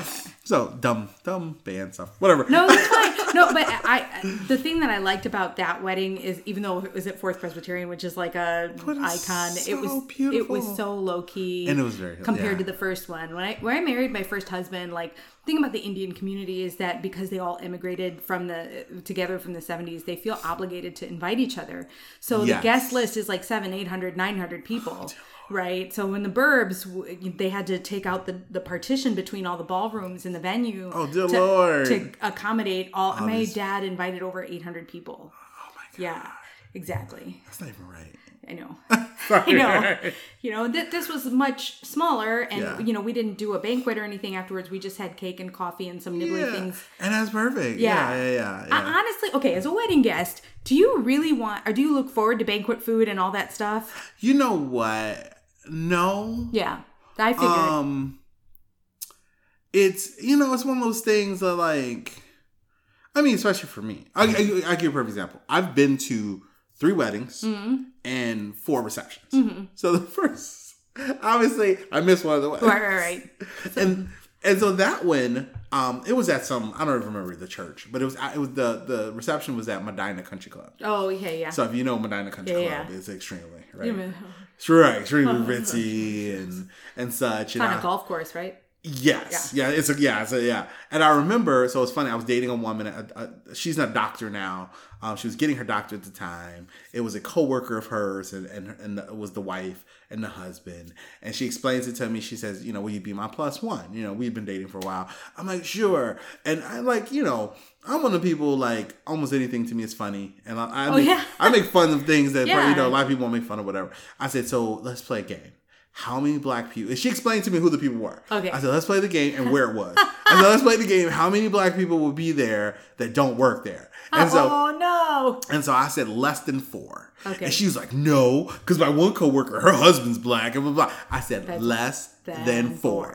It's like, so we like, I think we bet like $10.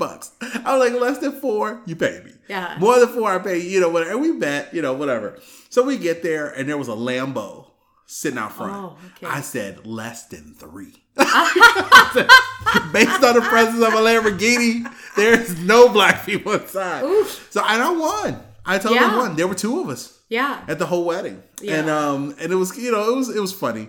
You know, it was like one of those, you know, it is what that it is. lady's husband and you. And it was. Yeah. It totally was. And it was, and all the other black people worked there. Yeah. You know, so it was probably 10 total. But like, you know, it was like hot mess. You know, it was good, but it was interesting. And then since then, my friends, Tom and his wife, Laura, I went to their wedding, which was cool. And they had like a post-dinner thing. And then my friend Carlene and her wife, who actually recently ended their relationship. So, and then your wedding. Yeah.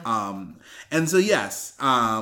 Yeah. I figured people don't look forward to banquet food. No, I love what you had after. Yeah. Was perfect. Because it's like you capture the high. There's not like this awkward gap where, okay, the couple's off taking photos and then there's like a 3-hour gap and then you go to the dinner somewhere else. Yeah. Like, I just didn't want to do that. We had dinner on our own that night.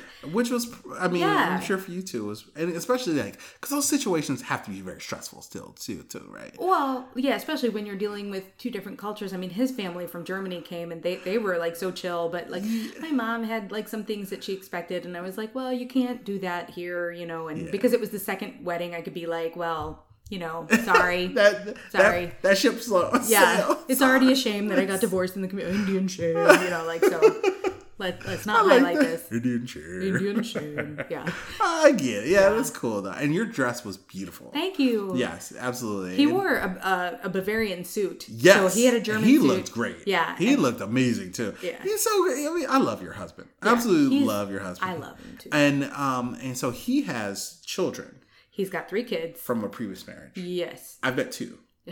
And they are So have I. I've only met 2. okay, and they are 100% delightful too. And so yeah. The youngest one is the one that I have most contact with, and she is The girl, yes. Yeah, she's delightful. She's amazing. Because I've met her on more than one. Because I've seen her. Because I even ran into her once, him and her at Millennium Park once. Oh, and she was nice. like, hey. Oh, and that's so just nice. so cute. I and love so, her. Yeah, I love her. Adorable. Yeah. And it's, it's just, it's cool, man. It's really Yeah. cool. And I'm very happy for you. Thanks. So what is from your perspective, Yeah. what is the key Ah. to a successful relationship? Ooh, knowing that you always have to kind of check in. You can't do like status quo, okay, we're good, and set it and forget it. Like it's a crock pot. You know what I mean? Because you both are always growing, and you're both also going through different things. Like his work is completely different than mine. Yes. Right? So we're changing as people every single day, and making that commitment means that you're committing to growing together, unless the partner goes into a direction that you don't want to grow in, and then you have to love yourself enough to say no and take yourself out. Yeah. You can't be attached in that sense. But for us, it's assuming good intent. Yeah. Like I always know that there's a good guy, even if it's like the most thoughtless thing in my opinion that he does, and kind of assume that you're going to get into shit. Okay. Yeah. It's not what you get into, it's how you get out of it. Okay. So I should be able to tell you something that if you and I were married, to me, that means I should be able to honestly tell you something that I have an issue with, but in the kindest way possible. Yes. Like honesty without kindness is just brutality. Yes. Right? I 100% agree with that. Right. Yes. So it's being able to communicate in that way and able to like listen that way and realize, okay, this person means well and they're going through a lot of trouble to communicate kindly what they need from me. And it's not necessarily about me. It might be about their needs or something like that. Okay. So we, when he first moved in with me, we went to therapy because the balance was off as far as give and take. Okay. Yeah. So go to therapy if you need to. Talk to like a third party who can mediate. And I think people, like, I think I perceive this a lot. I think people view therapy as a negative. Like, it's or a thing that's only... only something to do when you're dealing with problems. Oh no. Do you view it that way? Oh no. Okay. I have I have problems now, but I'm going to my therapist, and if we're in a good spot where I'm cruising for now, I'll take it. I might not see her, or I might just check in once in a while. Yeah. But I think, especially being a musician, and like I said, and dealing with being in this climate, especially politically, racially, the world is complicated and it's stressful, and there's more people that I see with anxiety than ever before. For sure. And you got to burp your Tupperware. You can't just keep it inside. Yeah. Yeah. So talk to a therapist, or at least reach out to a friend. And wait, do you find that men don't have the same kind of relationships, like friendships, that women do? I see that men tend to isolate themselves. I'm going to agree, simply because if you look at most of my close friends, they're women. Yeah. And it's really funny because I recounted this on a separate episode. For most of my 20s, my mom thought I was gay. Oh. And that was because I told her I was. Oh. And that was how I told my mom I suffered from depression. Oh. I'm like, I'll tell her I'm gay. Oh. And then the depression won't seem so bad. Oh my goodness. It's a lesser of two evils. And I did. And it was the worst idea ever. In retrospect, I know this now. But sorry, Mom. She fainted. Oh no. And especially being of your religious background, holy cow. She fainted. Yeah, it was a hot mess, and in retrospect, it was a bad plan. But I grew up in a house full of women. I didn't live with another man till college. Yeah. My mother and father separated when I was 5. Yeah. So I would spend weekends with my father, occasionally like 2-3 weeks in the summer, but not like, I mean, I didn't extend to live with another male, you know, at any point in my life until I got to Western. And then, you know, and then actually moving to Corbin was co-ed, but before that I was on the all male floor, you know, and so, you know, more men. And it's funny because people always ask me all the time, like, you know, like, most of your friends are females. And I'm like, you know, I've just always, I think you can, like me and you, even without this microphone, could have a very free-flowing conversation. Oh, yeah. Right? And we could talk about almost any topic. I agree. Right? Yeah. And I feel like with men, because I've never felt that I fit kind of the archetype of a man. You know, and like, I don't like football. Like, I think you would feel different in Europe. And I think that's what makes Tilo so delightful to you. Oh, for sure. Yeah. Yes. And I would probably agree with that. Yeah. You know, but like, you know, I've never been in that. I've never, you know, kind of been in that ilk, you know?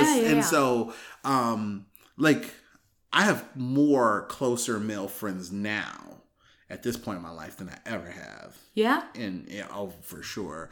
And there's still not many, you know, but now I feel like I can connect with men better. Yeah. You know, on a deeper level. Right. And I think that's the problem that a lot of men have is it is so superficial. Let's meet up for a beer and watch the game. Yes. It's not really seeing each other. Yes. But to whoever's listening, think about what burden, whether you're a man or a woman, that places on your partner. If you don't have a therapist and you don't have a friend, like all of a sudden that person has to do double duty or advocate for you when you can't advocate. Okay. So in his previous marriage, he has a lot of complaints. And at one point in time, like, he feels like the rug was pulled out from underneath him, that he didn't have a lot of control of his situation. And I kind of stopped him and I was like, you know, there's a lot of things I don't like about your ex-wife from what I've heard. I've never met her. But this one's your fault, because at a certain age, you're expected to advocate for yourself and be able to speak up for yourself. Yes. So these are all very important things in a relationship, because, especially as women, because, you know, you think,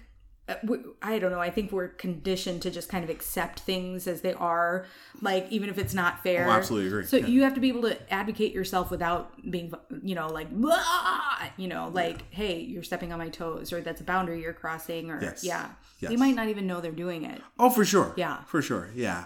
And it's interesting, like, my buddy Lance, like, and we met 2000. Yeah. Around 2000, 2001. I think I was already in the Army when I met Lance. But he's like, he's someone like we connected very early on, and we've always kind of connected at a very deep. But Lance is a very emotional person. Yeah, and like, open. Very open. And so like we connected early on, and he's been one of my best friends ever since, for sure. And then like other than that, like I even think like my friend Carlene is one of my like favorite people in this entire world. And she's probably someone I talk to most about like things that really trouble me. Yeah.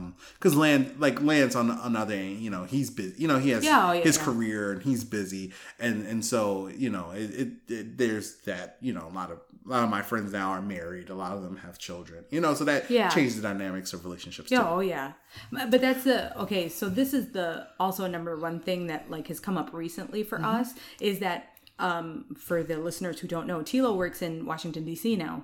So he doesn't come home until like the weekend, and it's not even every weekend, right? No, and like, you only have so much time together. Yeah. Sometimes you don't want to spoil it by talking about important things because it might shake the dynamic or something. Yeah. But also, even if you do see each other every single day, because you get into a routine and things need to get done, sometimes couples fall into this thing where they don't really see each other. I mean, like, genuinely look into each other's eyes and see, does the other person look beat down? Yes. Does the other person need to say something but they can't? Are they struggling? And really being curious about that. Yeah. Really seeing each other. And that's something that we had to kind of practice. Yeah. You know, instead of like, I got this, I'm going here, you do this, blah, blah, blah, you know, kind of sharing the workload of a household. It's very, whether it's a friendship or a relationship, I just think people need to practice seeing each other more. Oh, yeah. Yeah. Oh, yeah. Yeah. Yeah. That's interesting.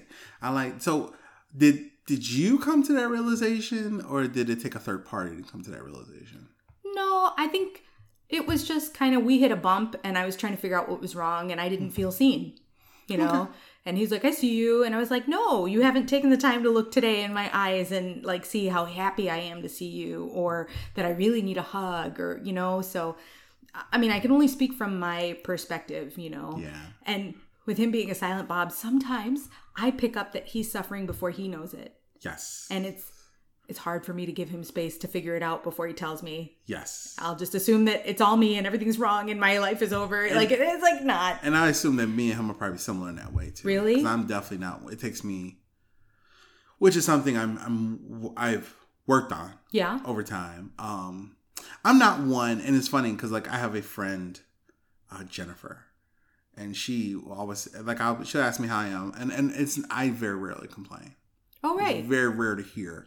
And there's a lot of reasons for that, you know, mm-hmm. But it's one of those things that like, if something is truly bothering me, it takes me a while to be able to even like kind of formulate that. Or pinpoint what it might be. No, I usually know what it is. Oh, okay. No, I just like, you know, because I'm one of those people who definitely, things very easily roll off me. Okay. So if it's something that sticks with me, I know why.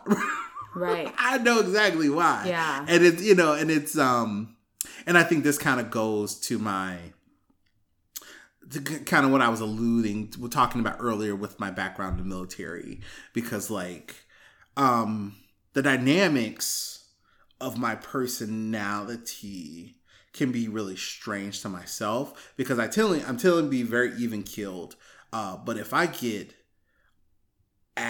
truly agitated, mm-hmm. It's really like it really, I really want to lash out. Like I feel it. Like it's in your body. It's trapped. And you need to get it out. Yeah. And it's one of those things. And it's funny because I was having a conversation with a coworker recently, and I have a very expressive face. Oh yeah. And she comments. She goes, you know, if you don't like someone, it's very apparent. Oh. And I'm like, I've worked on that. Like, you know, it's just something that I can't, it's like, I feel like I can't even control that. Right. Like, it's one of those things, like, because I just, like, if I don't like you, it's like, I feel in my bones. You know, like, yeah. I've been, you know, if I'm around someone I really don't like, it only takes about 3 seconds to know. And that's troublesome in a professional atmosphere. Yeah. You know what I'm saying? But it's one of those things, I'm just like, I'll smile. And she made a comment. She goes, we were in a meeting once, and I was trying to, like, like the atmosphere, and she goes, I looked over and you were just like, fuck this. And I was like, you know, like the look on my face, and it's something I work on for sure, but it's tough. I mean, it's even in my personal life. If it's someone I don't like you, I mean, in my personal, I'll tell you, right?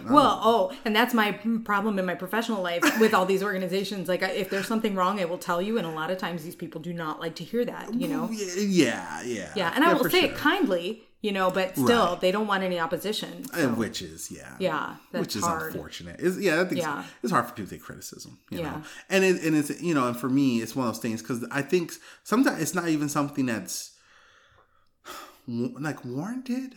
Right. You know what I'm saying? It's not like you've done something. No, but it's like a dog that knows, like, ooh, stranger danger, yucky. Right. Yeah, my dog does that. And sometimes it just takes me a while to warm up. And I've learned that sometimes it takes me a while to warm up to people. Oh. And then once I figure people out a bit better, I'm like, okay. Even if I'm ambivalent, like that's way better. Yeah. Than what you know, so I'm like, okay, I'm ambivalent. I don't give a fuck, whatever. and I could deal with it better. And so for me, it's like one of those things. And I think like I like for a while I was dating a therapist. Oh. And this became an issue in our relationship. Yeah. Because she liked to have these deep hearted conversations. Me too. Yeah. And I felt like and this is also something I've kind of worked on in myself over time, because I felt like she was talking to me like a therapist. Oh, you know, and that to me made me very uncomfortable. I've gotten that complaint from people. Yeah, and but that's her. You know, and she had this thing she would do where she kind of no, and I'm like, do you do it with your patients? Is that the face you make? I was so pissed.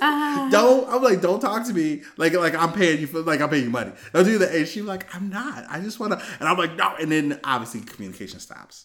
Yeah. And that was, you know, and that when communication stops, I would say communicate. If you don't have a communication, you don't have a relationship. Right. That's just done. And now, and looking back on it, that was purely my fault. You know, it was my hang up. Oh, you know, it was my hang up. Because you perceived it that way. Yes, it wasn't her. Now looking back, I'm like, it wasn't her. It was my hang up, you know, and such. And so it's, you know, it's one of those things I'm much more conscious of. So I'm much more conscious of trying to be more transparent. Yeah. Oh, because nobody can read your mind, no matter. I mean, right. We've been in a relationship for 10 years, and that's not going to happen. Yes. But I want to talk about sexy time in this in this context. Okay. Yeah. Okay. So I feel like the guys that I've known, I can't generalize, but they can go from 1 to 100 in no time flat. Like there's a switch that flips on, and it's very hard to flip it off. Like once they're in that mode, unless you mention their grandmother or something like that, they are in that mode. Yeah, for sure. Right? Yeah. And I feel like women gotta preheat the oven before you put in the loaf of bread, right? Yeah. So here's the thing: is like if my problem was I wasn't feeling seen. Right. Yeah. And if I'm only hearing negative feedback of what's wrong, I'm constantly thinking what's lacking in me, especially. And this is my hang up. I really put him on a pedestal. So I'm like, what is this guy doing with me? You know, so I'm like, what could he see in me? And then you hear the things that you hear in your ears are like what he's frustrated with. It's really hard to kind of relax. Yes. Or as I say, unclench your butt cheeks enough to go into sexy mode, you know, and be open to that. Yeah, absolutely. So, you know, when there's this natural lag, I think, you know, if there's ever a guy that feels unmotivated to like do the work of seeing or checking in with their partner, like there's the carrot for you that you can chase, is that like she's much more likely to be in the space to, you know, be physical. Yes. You know, if she feels like you really do see her and that you're kind of bringing, you know, that's the thing. When you see somebody, you can't ignore them, right? So if you see they're struggling or you see that they're not there yet, you wait for them. Yes, right? Oh, absolutely. Yeah. So yeah, like it all kind of ties together. And I think men tend to compartmentalize sex. They're just like, oh, it's either, you know, like what does that have to do with anything else? And we're like, it's all connected. It's all connected. It's all connected. Why the gotta be connected? Yeah, exactly. No, yeah. Oh, that's interesting. Yeah, I mean, I dig that. I bring that up in that's why I divorced from my first husband, because we didn't have a physical relationship. Yeah. And even though we're really, really good friends now, I don't think Tilo feels threatened that, you know, anything is going to happen with us, you know, when we go to dinner and he's not here. And that's okay. Oh, for sure. Yeah. For sure. Oh, that's wonderful. I didn't know he was in Washington. That's Washington, D.C.? Yeah. That's where we talked about me moving out to Washington, D.C., but he travels so much for work that I'd just be sitting there by myself. Still. Yeah, and it's not, with all the stuff that I was going through with my family, I'm not going to uproot myself and, you know, take myself away from my support and go to a place where there's not as many jobs, you know, for me to do. It's expensive out there, too. Is it really? Yeah. I mean, he's in Virginia, but... Oh, okay. I was going to say, D.C. is expensive. Yeah, that's true. I've heard a story. Actually, I have a colleague who worked for Obama when he was a senator. Oh, yeah. And he tells these amazing funny stories about working for Obama, but then also like kind of what it's like working as a congressional staffer. Oh. And basically getting paid peanuts. Yeah. And then like, you know, having to try to make it. Right. And he, and it was, you know, and he was telling me just these interesting stories that relate to like money and such. Oh, but one thing he told me, that I thought was interesting was he was like, you know, you have these dinners. He goes and you know, like if staffers are offered tickets to go or like who wants to go, he's like, you know, he's like, we like scratch and claw for that. Oh, yeah. Because you get to eat good. You know, it's a matter of like eating real food versus ramen. He's like, exactly. Like, give me one of them damn tickets. I'll go. Yeah. He goes, because you go just to eat the food. He said, you see that. And he was a senatorial staffer. So he said the representatives, their people were like, get paid less. Wow. And he said, so it's like, you know, desolate wasteland over there. And he said they, you know, all living basically as dorm mates in like a, you know, a townhouse, like all living together. Yeah. And it's just like, man. Yeah. It's rough, man. You know, for all the money flowing through that town. Yeah. It's not trickling. Trickle down economics don't work. And I know people who can prove it. You know what I'm saying? Like, no. So let me see something else. So you brought this up. Yeah. You want to talk about unions? Oh, well, that was a great segue, actually. Being paid peanuts. Being paid peanuts. Right? Yes.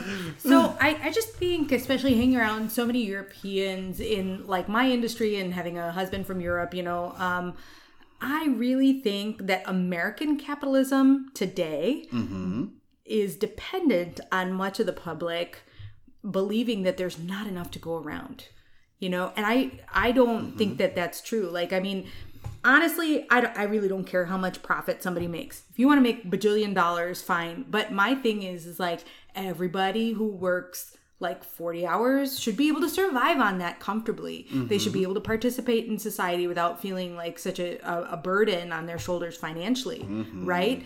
So when I hear like the Chicago Symphony was on strike, and some people were saying like, oh, I don't know how I feel because those musicians make a lot of money. They make 6 figures, blah, blah, blah. Like, where's the money going to come from? It's like, hey, boo-boo, do you know what management makes? Like, the money is there, but the discrepancy between the 1% and the rest of us is like, it's staggering, So it's not that the money isn't there. It's like how much profit is sufficient for the people making profit. You're okay. You're adjusting the mic, so I was like, no, you're totally okay. No, Yeah. No, you're fine. And so for people who don't know, because not all my listeners, I love this. Not all my listeners are in Chicago. Oh, lovely. I know. I had someone download in Vermont. I don't know who you are, but I love you. I hope it's Senator Bernie Sanders. I hope it's Bernie. Yeah, I love him.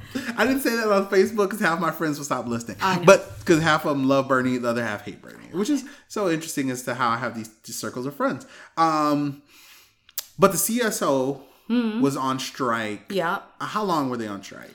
So the Chicago Symphony Orchestra. Yeah, I think it was 6 weeks that they went without a contract, okay. and they were picketing outside. And I mean, it wasn't just like some, fairy tale strike where they're just not playing. They were picketing outside. And I loved it. Anytime I would go by, I would, bring my bike bell. Because I was I'm like, you guys are the best. I love you. And it was interesting. What I found most interesting about the strike was that they're on strike. So they started doing community concerts. Right. For free. For free. Yeah. And so I live right across the street from a church. Okay. Apostolic Church of Christ here in Woodlawn. Yeah. They did a concert there. Yep. And it was full. And it was, I was there. To the brim. Yeah. Amazing. What do you know how that came about? Or yeah, so basically a lot of people were fighting for their pensions. Yes. And they were trying to phase out the whole pension thing, and their argument was saying like, oh, nobody has a pension anymore, so why should we extend this to future members, or why should we continue it? You should be able to put your money in the market and have the same kind of risk basically that everybody else does with their 401k or whatever. Yeah. So I just love the face that you're making. Right. And honestly, a lot of the orchestra members held out because they were looking out for their younger colleagues. Yes. Because they wanted them to have the same benefits. And again, I what a socialist idea that everybody else should have what you have, right? Yeah. But it's based around this myth that like there's not enough to go around. And maybe in that organization that's absolutely true. But in general, you can't tell me that, Jeff Bezos of Amazon does not have enough profit to make sure that everybody has health care that works for him. I this is what angers me. Yeah. I was going to use a different example because here's one that'll hit home for you. Yeah. I was in Springfield this weekend, and if you've ever been to Springfield, it gives you a lot of time to think. I've been. I'm a former history teacher. I geek out in Springfield. I love Springfield. Awesome. I geek out. I go everywhere, and I love it. This is the first time I've ever been there when it wasn't in session. Okay. And when there's no session going on, it's a ghost town. It's it's a college town. It's not. It's like a college, right? So it was quiet. The businesses, there's people who work there every day who do still work at the Capitol, but it's not like the manic, crazy. Because especially when I was there, there's people lobbying. And so that brings a whole nother like 5,000 people out every day. So it was great. And it was relaxing. Kind of get to enjoy the relaxed atmosphere of this relative rural town. But I was reading some articles and such, and Disney just made a that's round right. Yeah. of performer cuts. One of them was a music group that has been performing there for over 10 years. It was an Afro-Cuban. Yeah. I can't remember the name of it for the life of me. And they were talking about all the performers that were being cut. And they're either hiring novice performers, who are non-unionized, and it was kind of talking and it was great because it was the Orlando Sentinel. And they did this great long article about the decisions, the ramifications, and the reasons behind. And he made it a point that he says, every year, Disney has obviously set a banner, a standard that every year they want more money. We don't want to just break even what we made last year. We want to make more. So that's at whose expense? So that's what prompts these cuts. And then, he talked about, so they just released this Star Wars World, which only has 2 rides in it. And I haven't heard about it, honestly. And attendance is down. Yeah. And the least popular ride in the park is the new Smuggler's Run. Yeah. It's not the least popular. They said, because they do their surveys, it doesn't crack top 5 favorite rides. It's like under some janky stuff. It's under what's the oldest? Yeah, rickety is like the oldest thing in the park. Yeah. Oh no, which I've actually seen. Yeah. The Indiana Jones. Oh, that's right. Stunt show. Indiana who? Yeah, right. And they were like, that show's been going since '85. Yeah, I know. Which I've seen. I've actually seen that show. Yeah, I have too. And it rates below Indiana Jones. Yeah. And so this is high tech. They spent millions of dollars on this thing. I've only seen commercials. I don't know anything about it. But they were like, so they invested all this money in this new park section, new ride. Second ride is coming in, I think, like 2-3 months. And it's not working well. And they're cutting all these performers on the back end. And he was talking about how, he goes, that's what we go for. Right. That was kind of his, he was like, we go for the, and I remember, and it's funny because I kind of very snarkily commented, but there was an edge of serious. I don't know if you remember Future Core. Okay, yes. They performed at Epcot Center. Yes. They were like a little mini drum corps. Yep. And they performed jazz mostly. They'd march around sometimes, and sometimes they just stood and played. Right. And I remember going on a band trip, seeing those guys for the first time, running up to them and be like, how do I become you? Yeah. And I'll never forget, one of the guys was like, well, I marched with Madison Scouts. One guy's like, I marched with Santa Clara Vanguard. And he was like, that's a great way to get to where we are. Right. And I was like, I'm in. I don't give a fuck. And that's one of the things that eventually, 3 years later, I ended up trying out for my first drum corps. Was wanting to do that. And then when that disappeared, I remember, kind of snarkily, I was like, then they got rid of Future Core. They didn't get no more of my money. But that's kind of true. Well, but people don't go for these automated artificial intelligent experience. Exactly. Right? Where was the study? I can't even quote it, but basically that people, even if you make eye contact and kind of give them the sup nod as you're walking down the street, those kind of connections are so positive as far as your well-being and community atmosphere, and the fact that it's so touchable at Disney. People want to be recognized. They want to be recognized. And they want to be, you said they want to be seen. And and that's what it is. And if you're seen by somebody that you're, that you're idolizing at the moment, a lot of my vocalist friends wanted to be part of the Voices of Liberty. That's the name. I was gonna say yes, the Voices of Liberty. They wore the red, white, and blue. They dressed up and they sang, and it was amazing. The little kids want to be the Disney princesses that are in costume. It's not the things, it's the interactions. It's how you feel. Yes. And automating that, and they were talking about artificial intelligence things in the park, that's not going to replace it. That warmth isn't there. Yeah. And that's well, and I told you I did an internship there in 97, right? Yes. And that they're known for their guest experience. There's number one. Yes. People will, that's why you put it on your resume, because they know that you've been trained to give this high level of guest experience. And, you're taught to be incredibly patient. People go on vacation, they leave their brains at home, and they might ask you, ma'am, when's the 3:00 parade?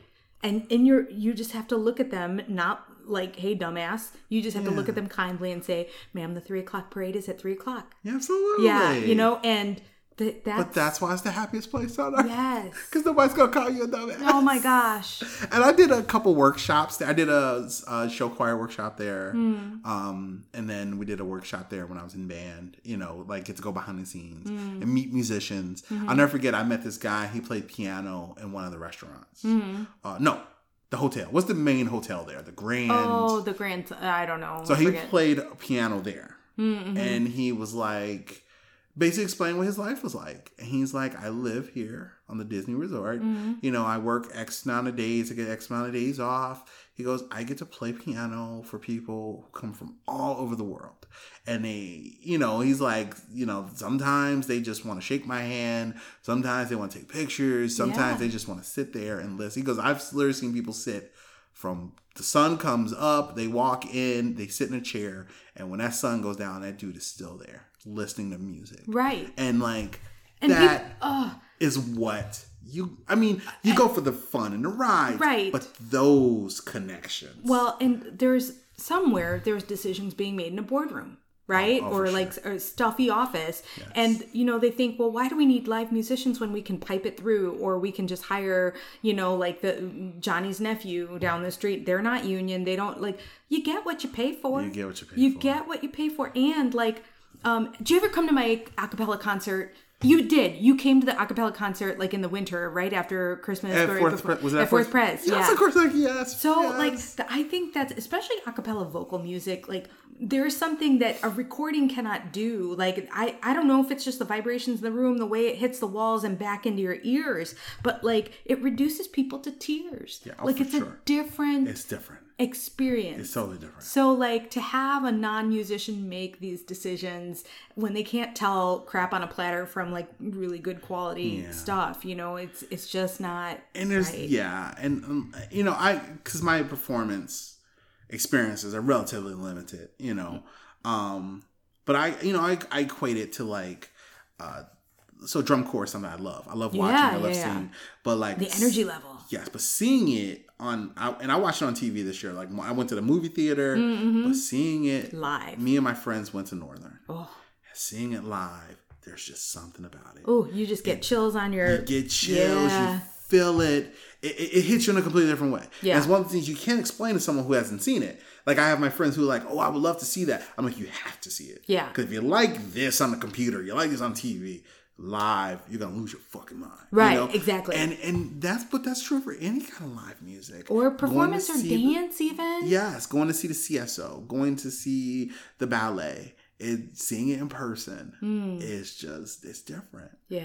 And it's sad. And you know, and here's the thing again, and I taught I've never taught economics, but obviously I've taught government and such and social studies. And I've always told my students, whether their parents liked it or not, I'm like, capitalism is a motherfucker. And I've always described capitalism as a beast. It has to be fed constantly. It's the culture within it, right? It's been created to be hungry. Right. And so it wants to be fed. So now we're in this position where the biggest corporations that have ever existed are all coexisting now, and they're all hungry. And the beast that has been bred throughout our country's history only has one nature, and that's to be fed. Right. And it only understands to be fed more, right? I'm hungrier. Right, I want right. it. And it's sad to see because we continually propagate it. You know, we keep it going. And it's one of those things that you bring up Jeff Bezos, perfect example. And you know, me and my friends talk about this all the time. I'm like, look, because this is my perspective. I don't want to tell someone, don't be rich. Of course not. Yeah. But there has to be a moment. And I think there should be a moment. I think this should be like a law, in my personal opinion, that you hit a certain amount of money, a distance between how much you make and how much your lowest paid worker makes when the government is like, nah, bro.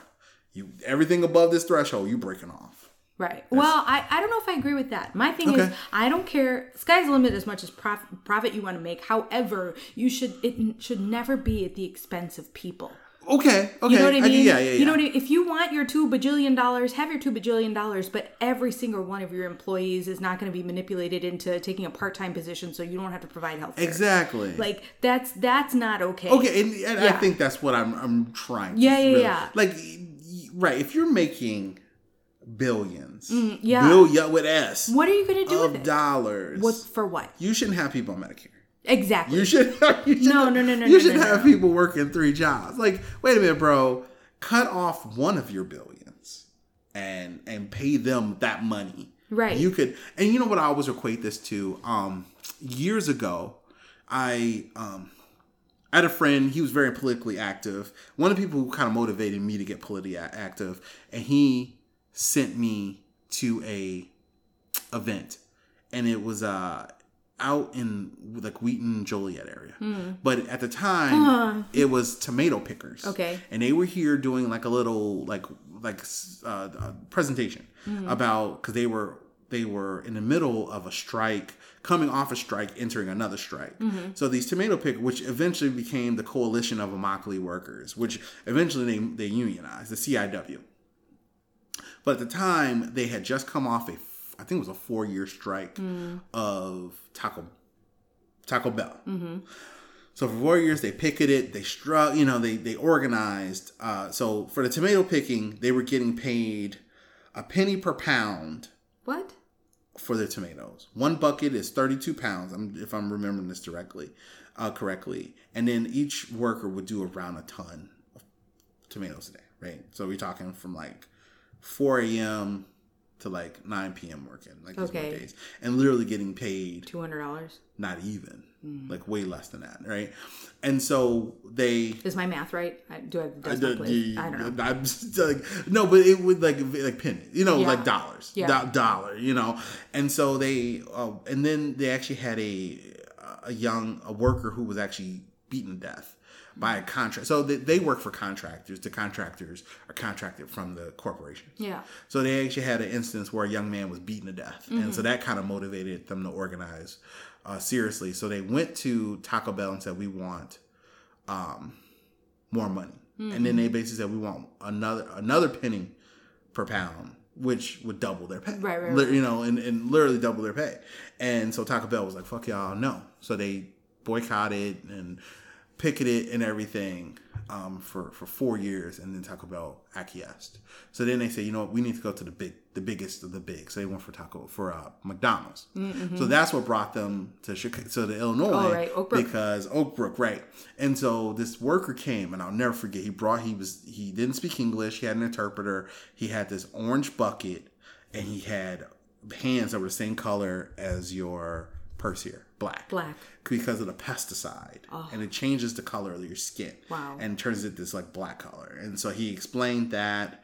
He explained how they working out in the sun, the treatment that some of the workers receive from some of the contractors that aren't the most honest people, and how little they get paid to do all this.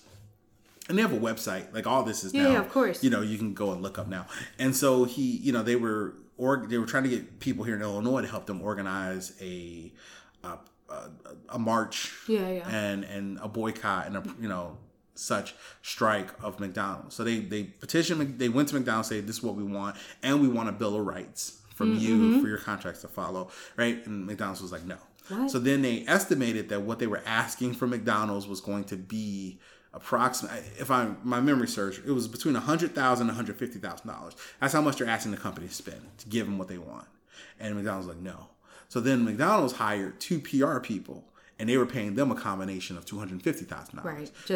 To explain why these people with orange and red buckets are marching around their McDonald's.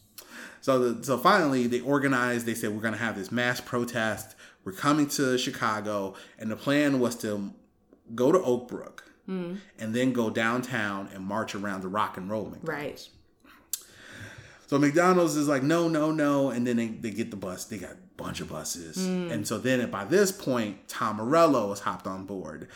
So after the march, let's go to Federal Plaza. I'll play a concert.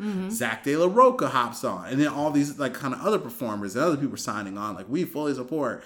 So then when those buses, by the time they left, so Immokalee's in Florida. By the time those buses left Florida, McDonald's was like, okay, we quit. Yeah. We give you what you want. So by the time they got to Chicago, they had signed a deal. McDonald's was like, we give you the money, we'll give you the bill of rights, just whatever. So the Mayor Daley then changed. He asked them to change the now Victory Rally, right. which was supposed to be in Federal Plaza. He asked them to have it indoors.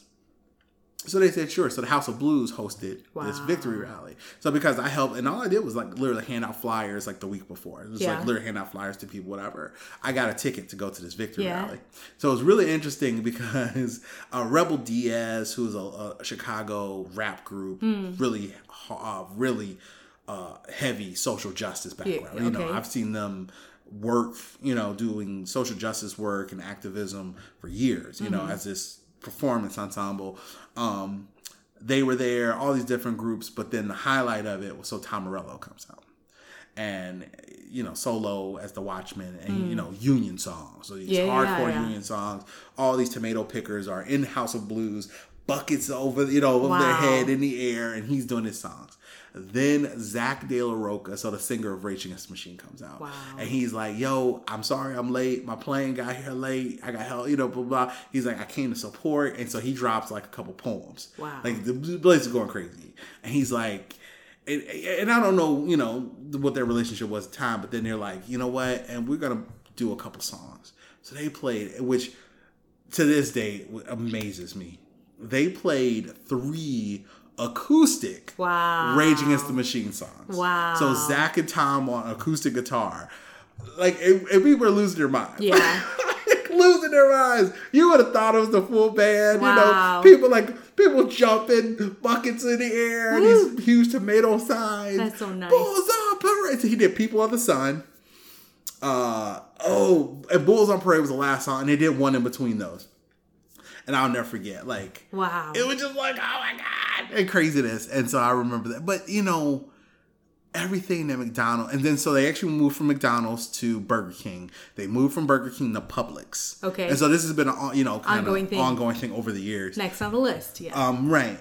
But it's one of those things that one of the richest companies in the world can't cough up $200,000 to give people a living wage, which is probably still below a living wage, technically, right? But to give people just enough money to live. Right. That's disgusts me so badly. But that's become so normal. And it shouldn't be. Because what company doesn't do it? Well, okay, you and I would not feel good about pocketing money at the expense of somebody else, right? And I don't know if their wealth creates enough of an existence gap where they don't have to see these people. You think Jeff Bezos don't know his people are...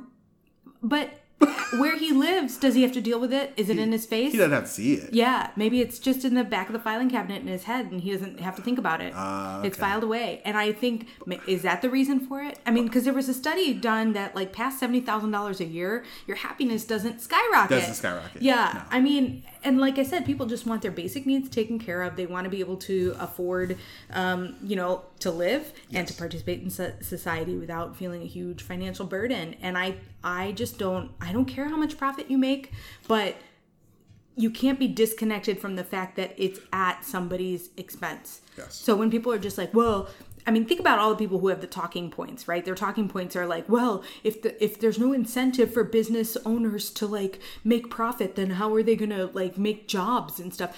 You have to think about why they need you to believe that. Yes. Why do they need you to believe that a Mexican illegal immigrant is taking your job, a potential job away from you?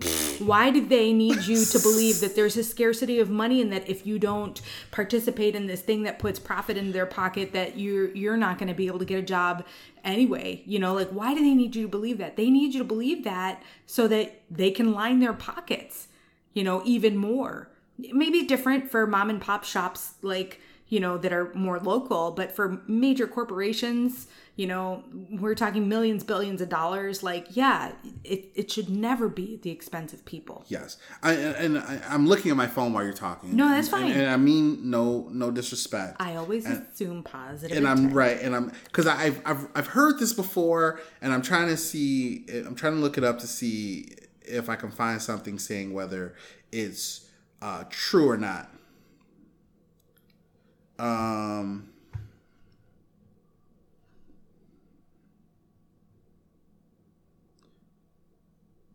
Blah, blah, blah, blah, blah, blah.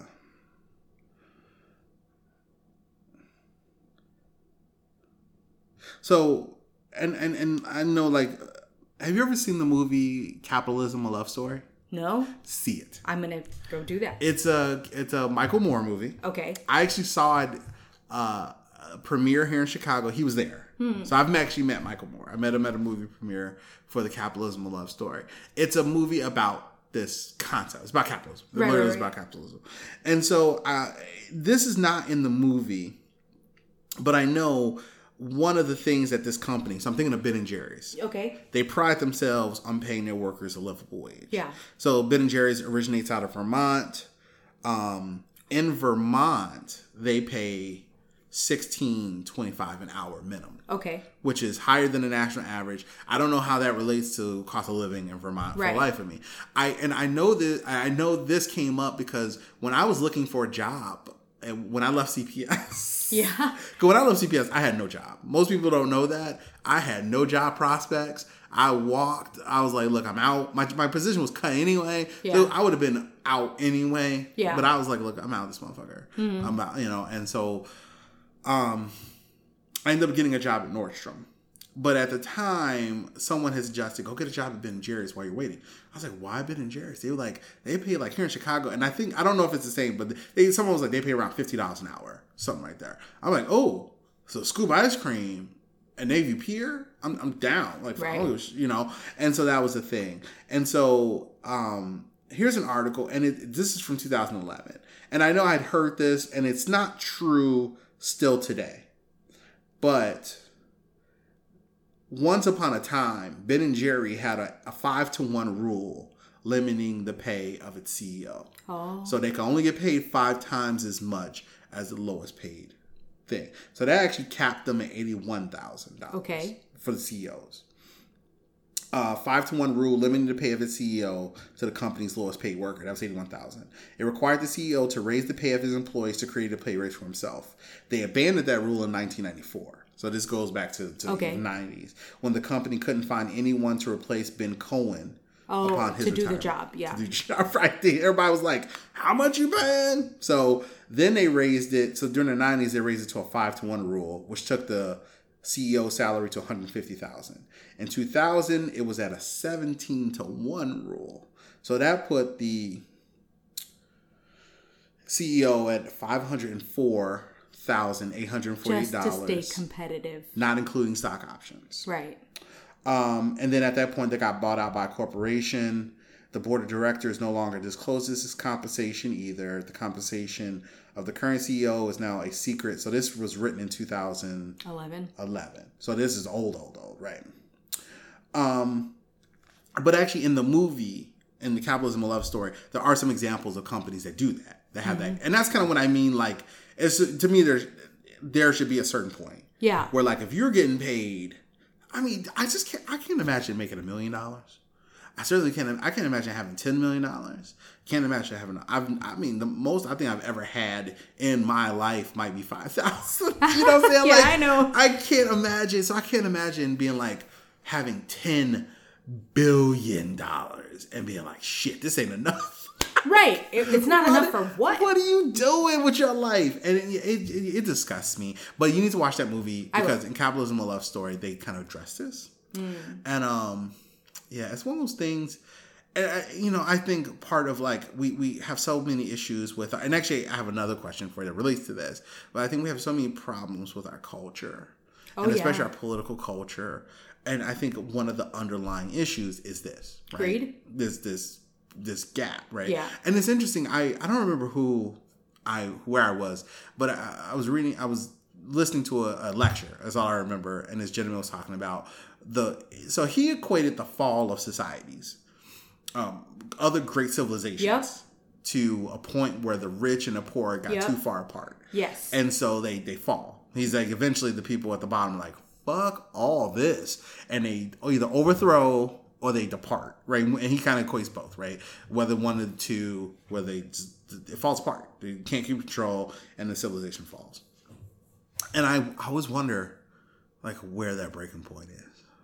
Well, I was always afraid that what would happen in India would happen here, where like the discrepancy between, you know, like the people who live like in grass huts that have like garbage liners on top, plus between that and the middle class would just happen. And I'm like, you have so many different examples around the world of the disparity of wealth. Yeah. Like why would you let it happen here? You know what I mean? Yeah. And I don't know. I wouldn't feel, there's so many times I've talked to Tilo about like moving out of the country, and it you know, and people say, oh, that's un-American and this is the greatest country on earth. And it was. It really was. Was. Yeah. It's a key word. It really was, you know, but like at this point in time, you know, to kind of disregard each other. And I'm not like a socialist or communist or anything like that, but it's like you can't leave your fellow human being behind. And so when you see how political parties are trying to divide the races, you know, that's all on purpose, you know, so that there's this sense of other. That's not us, that's them, you know, and who cares what happens to them?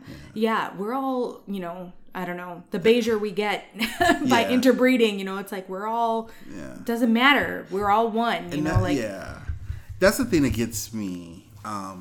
Like I'm always fascinated and just horrified, particularly with Black people who have issues with like, who fall on the Republican side of the immigration issue. My mom's a Republican. It enrages me.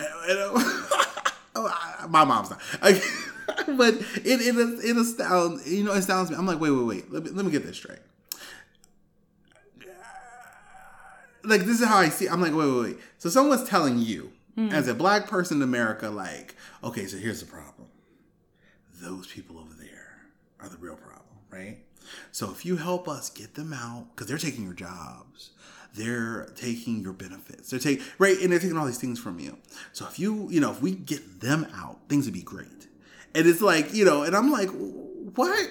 Right. Like suddenly, and you know, and what gets me is I'm like, so like, let's say we are able to get, I'll just say Mexicans, because that right below the, let's say we get all the Mexicans out. Is this something going to be like all the white people going to be like, oh, guys, so we actually really like you. We were just really mean to you because we want them. Oh, my gosh. Now we're all equal. Well, like, no, bro. If all the Mexicans are gone, now the focus is now back on you. Yeah, right? And it's the same thing in capitalism. It's like, who needs you to believe that and why? Yes, absolutely. Who needs you to believe that and why? Yeah. And it astounds me. And I'm like, you know, and I have that issue with a lot of things. It's like, to me, it even sounds to me like Black people who are homophobic. Oh. I'm like, you got the balls to be talking about somebody else. Right. Trying to put somebody else like, oh, you're weird. You're the outside. Get the fuck out of here, bro. You're like three, you know what I'm saying? You like a generation from change. So you behave yourself, right? You need to be friends with everybody. Right. of all the people who should understand how to be open and forgiving and accepting, it should be your Black ass. Yeah, like, totally. Stop, you know, and it astounds me. And yeah. I have a funny story. Yes. So when we were at Western, there was a vocal competition up here in Chicago, and I let I had 3 other friends stay at my parents' house, 3 boys. Yes. So you can imagine how upset my family might have been. And they were all over 6 feet tall. My dad was only 5'1". So they opened the door, and there's like these giant white people at the white men at the door. And it was fine, but one of my friends was gay, you know, and my mom was getting nervous because we spent a long time talking in the evening before I finally went to bed. And so she was like, Bina, come here. You and Steve are loving each other? And I was like, yes, we love each other. Like, he's my best friend. Yeah. No. You and Steve, you are, you know, in love? And I was like, Mom, I love him like my brother. But no, Bina, you and I was like, Mom, Steve's gay. And she said, that is not a nice thing to say about other people. Yes. major cultural and generational gap. But I love your impersonation of your mom. Well, that's how she said it. And I've only met her. I met her at the wedding. Oh my goodness! I met her at the wedding. Yeah. And, I thought she was nice to me. She said hello. Yeah. I'll leave it at that. Yeah. So actually, and this relates to the presidential election that's approaching us. Mm-hmm. So, are you familiar with the UBI, Andrew Yang's approach? So, the Universal Basic Income. Mm-hmm. So, what's your thoughts on that? Because I think for Andrew Yang, and I don't know much about him. I don't know how much money he actually makes. To him, I think this is his approach to the same problem. Okay. Right? I agree with it. Okay. Because in principle, in the sense that like we are at a point where the income gap there's such a disparity that I think it would be fair. But realistically speaking, to get people from how they already think at this point in time to that point, I think is too far of a bridge to gap right now. Okay. Before 2020. Okay. That's what I think. Okay. You know, and I'm not, and a lot of people be like, if you want money, you got to work for it. Yes, I agree. You know what I mean? But I'll be honest. So yesterday, I have a lot of side gigs. I was asked to proofread a resume. Yes. Okay. Was not by a minority. It was an older Caucasian lady's resume. And just the amount of spelling formatting and grammatical errors, like, I had to reword a lot of things for me to feel okay putting my name on it, that this is my work, right? Yes. Anyway, I wasn't even asked to do those things, but still, like, there's a certain standard before I send it back to the client, okay? And I don't think that's what she was paying for. She just wanted it formatted in a certain way so it looked pretty, but I was like, oh, honey, No, and I think that in itself, she's not a minority. She has an employment history, and yet, I don't understand as an employer, if I was looking at this resume, I would immediately toss it out if I had not edited it. Yes. You know?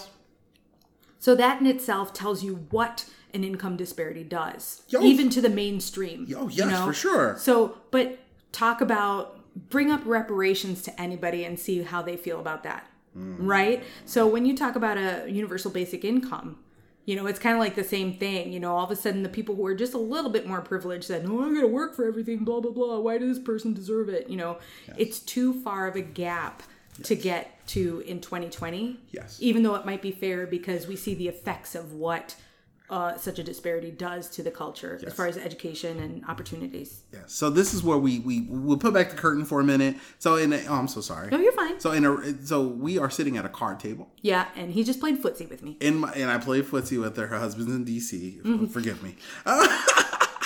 I'm single. I'm taking every chance. I'm taking every little poke I get. No, I'm so teasing. So in a real situation, I have a producer that if I need something researched or looked at right. No, he's Googling on the spot. I'm Googling on my spot on my phone because if I Google on the computer, it might stop recording. Right. So this is where we're working at life. The first time I heard about universal basic income was on a podcast. Yeah. And I remember laughing. And then I remember telling people, like, what do you guys think about this? And I remember them laughing. And I was like, and Andrew Yang, I'm pretty sure he's been pushing this idea for a long time. And I was like, I thought it wasn't realistic. Like I now, like just doing research kind of based around that, I know that there's money flowing through this, especially here in Chicago. There is a organization called City Lab, and they focus a lot on city budget. And they talk a lot about all the money that's floating through the city that we kind of let go. Like the money we just like, oh, we don't need that money. Those kind of things. Okay. And they talk about like the money we let go, the bad deals that lose us money. Goodness, yeah. And then the places where we're just like, flushing money down the toilet. So you talk about those situations. And even federally, there are a lot of those situations. Yeah. And so two things that kind of came up. And I haven't read this article, but I know this article was posted in multiple places. So it was saying that under Bernie Sanders' plan, Jeff Bezos would pay $9 billion a year in wealth taxes. Was an article posted by CNBC, right? So his wealth tax plan, I guess when you break it down, So he's one of the guys that needs you to believe certain things in order to keep that 9 billion. Is. Yeah. The dude is he makes more money than God. God doesn't need money to make things happening. Jeff Bezos needs a lot, obviously. He can't make stuff happen on $3 billion. What is he compensating for? Right. But another stop.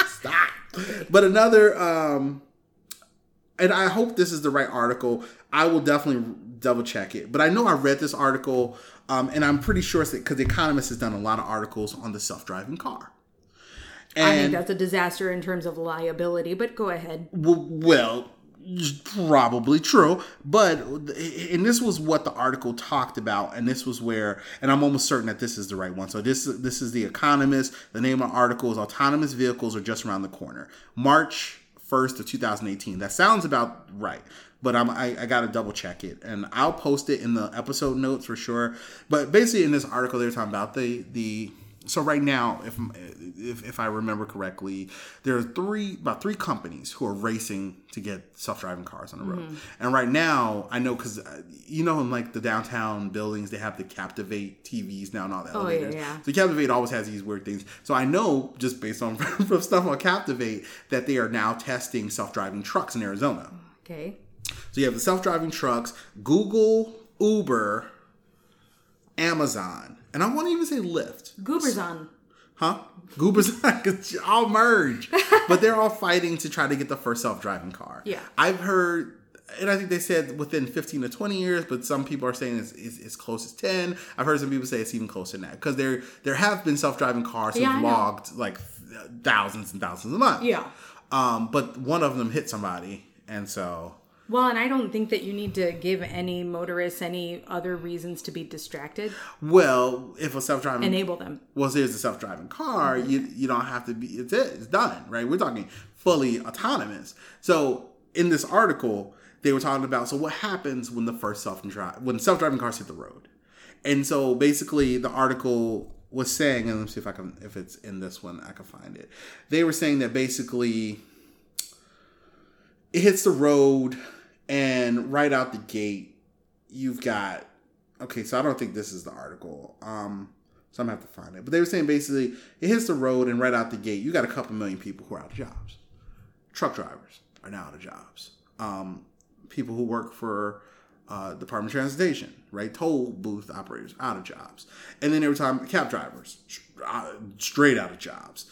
And then they were talking about, so your Uber, Lyft drivers out of jobs. So as you automate things. You've automated cars. You don't need, right now, all these positions disappear. How do they support themselves? Within years. And so then they were saying, and so the article kind of took the next step though. So this is where the experts are like, wait, we think that's it. No. Because now cars can drive themselves. That changes everything. So they were talking about now restaurants have to change their mode of service. So they were saying that like, restaurants will become automated businesses. That's the next natural step. And they said some businesses are, investing in this technology on the side as investors so that when it happens, they already can be ready. Because now McDonald's doesn't need a drive-through and McDonald's doesn't need to be a standalone business that you drive to, walk in and get a burger. That is done. So now McDonald's comes to you. Or you send your Lyft to pick up your McDonald's and then it picks you up. Cars don't even have drive, like steering wheels and forward-facing seats. I don't know if have you seen these pictures? Because it was an article saying like the self-driving car increases like car sex. Like it was like an Onion article, but it had these conceptual pictures of what a car looked like. It'll be a table, and there'll be seats that face into the seats that face into the center. Because now you can eat while you're driving to go see the opera or the right. Everything changes in ways that we probably can't even imagine. However, all that is at the loss of jobs. So what happens when 10 million people lose their job in 2 years? 20 million. And what happens when the people in charge of all that money don't give a shit? And they really don't give a shit about whether you survive or not. So maybe that's the downfall. Yeah. Maybe that's the downfall of our society. Is that but it's one of those things that like, and I don't know if it's the correct term is thought experiments, but I love to just sit sometimes. Me too. And think about something. Me too. And think of all the like different instances. And I'm like, but what? So that was the moment when I listened to what Andrew Yang said and said, you know what? Whether it happens now or it happens in 10 years, he's absolutely right. It comes a day when you have to give people money just to exist. Because they're going to be people, there are taxi drivers in their 60s and 70s who are going to live another 10, 20 years. So when they lose their job, they're not going to get another job. Like, then what does that do to capitalism? What does it do to capitalism?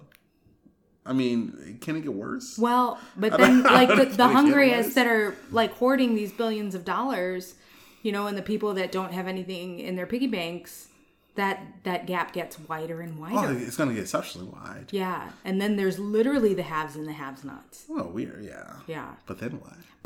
And here's the thing. And then everything becomes charity. And this is what I don't like because, there are such good people still left in society. Yes. It's a double-edged sword because I've lived this in my employment history. And that's when something's broken. I was always the type of person to fix it without anybody knowing. Yeah. That was my superpower. Yeah. Problem is, you keep doing that and the people up top don't know that anything's wrong. They don't invest the money to fix it. And it just becomes one person's burden. They get fed up and they quit and all of a sudden there's an issue. Yes. Right? That they finally all of a sudden notice because it's not being fixed. Not being fixed. Right? So now it's the same thing. It's like we're so charitable to each other, and now what's happening in our culture with GoFundMe and like so and so, like insurance premiums are so high, and so needs a treatment, and we all kind of dig in our couch cushions, get the change and throw it there so that they can survive. But these things are being worked out of a major government budget, so it's not being cared for the way it should be cared for. Absolutely. So my thing is, I was a huge Bernie Sanders supporter in the last election. Yes. Okay, now I'm my political party is Stop the Shit Show. So whatever will stop the shit show. If it's Bernie, Warren, whoever, Yang, I don't care. That's the number one priority. Thing is like, it was so hard, and it is still hard for people to understand what Bernie was saying. And all he's saying is that there's a disparity of wealth, there's enough money to go around, and nobody should have to suffer if businesses are profitable. Yes. I don't know what you can argue with on that. And now, if that's so hard for our culture to swallow at an election time when the shit is hitting the fan, you're talking about like a universal basic income. Yes. That's a wider gap that people are too nearsighted to see. Once it happens and they're in an emergency, yes. Oof. But so as much as I agree with you and I think it's fair or it's necessary, it doesn't matter. Yeah. Yeah. And so and we can end on that. I don't have any other questions for you. We can end on this. It's interesting though, because I'm always like, it's obviously a very cliche line, but it's one of those things that you spend so much time wondering if you can do something. You never stop thinking, should we? Should we do this? Yeah. Should we? Right? And my firm belief is that a self-driving car should not be done. Mine too. Simply for how the shift in society will be too great for us to compensate for. That's my personal opinion, right? That's going to be too much, too fast for society to shift to, and so many people are going to suffer. Maybe it's a reality check that people need. But then you're forced into. But who are you doing? Yeah. But on whose backs are we getting our reality? I know, right?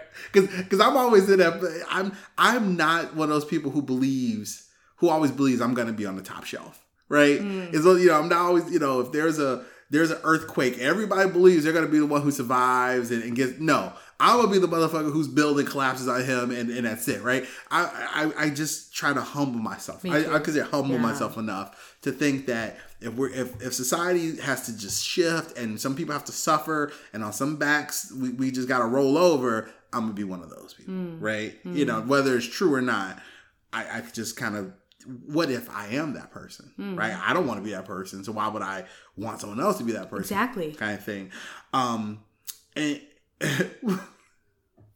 But on the flip side, and I had this experience recently, and I think this to me kind of it came up in my mind thinking about these. I think about these things a lot. I was at the cafe in the middle of nowhere. Oh yeah. Yes. So in the cafe, if you go to the ice cream bar, there's 2 red buttons. And I looked and there's just 2 red buttons. And I stared at them for like 2 minutes. And I finally was like, and this kid was behind the counter, he was looking at me. And I said, what happens if I hit the red buttons? He goes, nothing. He goes, they used to trigger two videos on his TV above me, but they're broken, so they don't do anything now. And I said, oh. And I stared at that red button for like another minute, and I was like, it was like I couldn't control. I was like, you just had to smack that damn button. Nothing happens. Right. And on the flip side, that's like what the electric car is. Yeah. Some guy is like, but what happens if we sell it? We'll never know. He's like, fuck that. Yeah, exactly. Gotta slap that button. Exactly. And that's human nature. I know. And we're so flawed and But so sad. But we have the ability to be so great. We do. And that's the trade-off, I think. The only thing that would get me excited about a culture where everything is automated is being an artist. And still having, Because how do you replace that? You can't. I mean, you can do AI, but like it's like what we're talking about at Disney World. Like people still need human experiences. Yeah. So you can automate the shit out of everything, but at the end of the day, I think the bottom line, whether we're talking about economics or customer experience or whatever, you can't write people out of the equation. Whether it's a fair income, whether it's profits, whether it's art, whether it's an experience. You can't do that. Yeah, true. Except for me. A monkey could do my job. Oh, come on. So I'm done. No. Come on, don't say that. My boss could bring in 2 orangutans tomorrow and be like, look, there's Deanna there doing his job. No. Like, come on. And then she'd be like, oh, okay, maybe that's a bad. I was going to say, no. Visually, maybe that's bad. But no, I'm very unimportant. So that's what it is. Is there anything else that you want to talk about? No, I just, if I have to leave anybody with anything, it's just like, please spend time seeing each other, making spaces just a little bit better than you found them, or people a little bit better than you found them. I think if we can all just do that for one person, like the whole world will be a little bit better. That's it. You are one of the most amazing people I've ever had the benefit of spending time with. Oh, you're so nice. I want to hug you. Being near. Oh my gosh. If anything should ever happen to me, I want you to always be able to hear me say, Bina, I absolutely love you. Oh, and I adore you. I love you and adore you too. And you are amazing. Oh, and don't ever forget that. I wish I could clone you for all my single friends, but they have their heads too far up their asses. Then you know what? Yeah. You've set me up on 2 blind dates, and neither one of them were fruitful. Oh, well. No, your friends are amazing. They're too good for me. No, actually. they're not. I can't remember. I'm trying to think who exactly you set me up with. I know who. You? Yeah. I don't remember. It's okay. Oh, no. Yeah. No. Okay. But you can't. Here, write down. No. You can't. Because I don't remember. Here's the thing. You can't take that personally because you don't know where somebody is in their life or what they're sorting out. No. I'm teasing. No, yeah. you're because no, I'm trying to think. Because like I now, tried this one. Now I'm drawing a blank. Oh yeah, she wasn't having it, but I was head over. Yeah. Okay. Yeah. She wasn't having it. Yeah. Oh. We can talk about that more later. Amazing. Yes, amazing. I'm a clown. She knew going in. She's like, this clown, I'm good. Love you. Who knows? Maybe you dodged a bullet. That's a possibility too. At least that's what I tell myself when you're gone. I'm like, man, yeah. I got Bina's gone. I'm the best person ever. But they don't know. They don't know. I love you. I love you too. I adore you. And thank you for being on my show. Thank you. All right. Night. Night. All right. All right. And that was episode 5 with Miss Bina David. I hope you enjoyed listening to it. I absolutely enjoyed the conversation. Bina is amazing. I can never say that enough. And yes, I look forward to the next time I get to chat with her. And so thank you, Bina. Appreciate you immensely. Also, I want to send a special thank you and a shout out to Miss Heather Calvert. Heather created the lovely podcast art that is probably staring at you on your phone, or if you happen to be on your laptop, that little icon that says Off the Beaten Podcast. That was created by Heather, and she is an amazing artist. If you need some artwork done of any sort, if you're starting your own podcast or your own blog or your own website, I can get you her information. I highly recommend her. She is amazing. Thank you. She is a member of the Off the Beaten podcast team, and she's just the best. So appreciate you. Thank you, Heather. So you've listened to this. Please go whatever you're listening to, Apple Podcasts, Stitcher, if you're listening on Podbean, wherever, please take a moment to rate this. If you loved it, give it a 5. If you hate me, you hate my guts, and you hate everything you heard, but you made it to the end, go ahead and give me a 1. And please go ahead and review. Tell me your likes, your dislikes, your thoughts, your hopes, and your dreams. And, it is what it is. Everyone has an opinion. I want to hear them all. So please rate, review. If you want to hear another episode, then hit that button that says subscribe on your listener of choice. And so this will go straight to your inbox on your podcast listening app automatically when it's dropped. And just when you pop up and you open it up, you're like, oh man, another Off the Beaten podcast. I gotta check this out. And because now I'm lining up interviews with some interesting people I've just met, people I don't know. I'm just so excited. Things are kicking. And so, don't miss a moment of it. Also, please, down in the episode notes, so if you're listening on your app of choice, just go ahead and scroll the screen up in most cases, and you'll see the episode notes. So tell, a little background on the person that you just listened to, anything else. And please subscribe to the Off the Beaten podcast mail list. So then every time something special happens, episode drops, any special going on or behind the scenes, you'll get that straight to your email inbox, and you'll have something to surprise and delight you when you're sitting at work, hating yourself and wondering why you're there to begin with. So yes, please do that for me. If you have not heard the previous 4 episodes, go and listen to them. There's an introduction too, but there's 4 real episodes. Go listen to those. They're interesting. They're amazing. It was interesting. I had someone on an Amtrak train, and she started listening to one of the episodes, and she was cracking up. And I was like, oh, that's the best. It was just like the best feeling ever. I feel like John Grisham. And so let's go back, check out those episodes, listen, laugh, love, criticize if that's your thing, whatever, and this is an ongoing process. It's a labor of love. I'm still here at my card table in Woodlawn, Chicago, doing this thing. I'm super excited. Something I've wanted to do for a long time. And, I want everyone to be able to appreciate it. And then I want to make it better. So tell me, what you want to hear. What topics would you like discussed?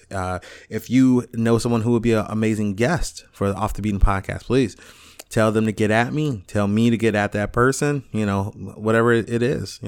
I want, eventually I want anyone, but I want people who have stories to tell. People have things to say. Let's get this cooking.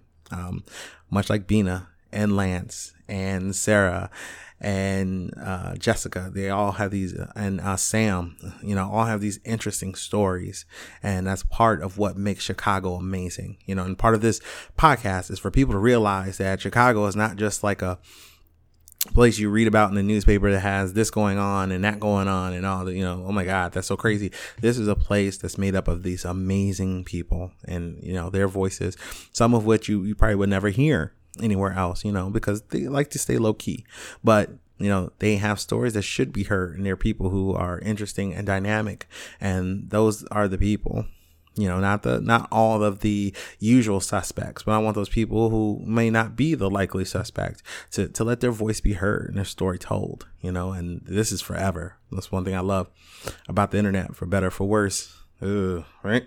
Also, local bands, musicians, music. I haven't had any yet. I want some. We're 5 episodes in, so please, if you know a band, if you're a musician, singer, songwriter, and you have you want to share some music and I can feature it here on my podcast, I want to do that too. I am a musician, believe it or not, contrary to popular opinion.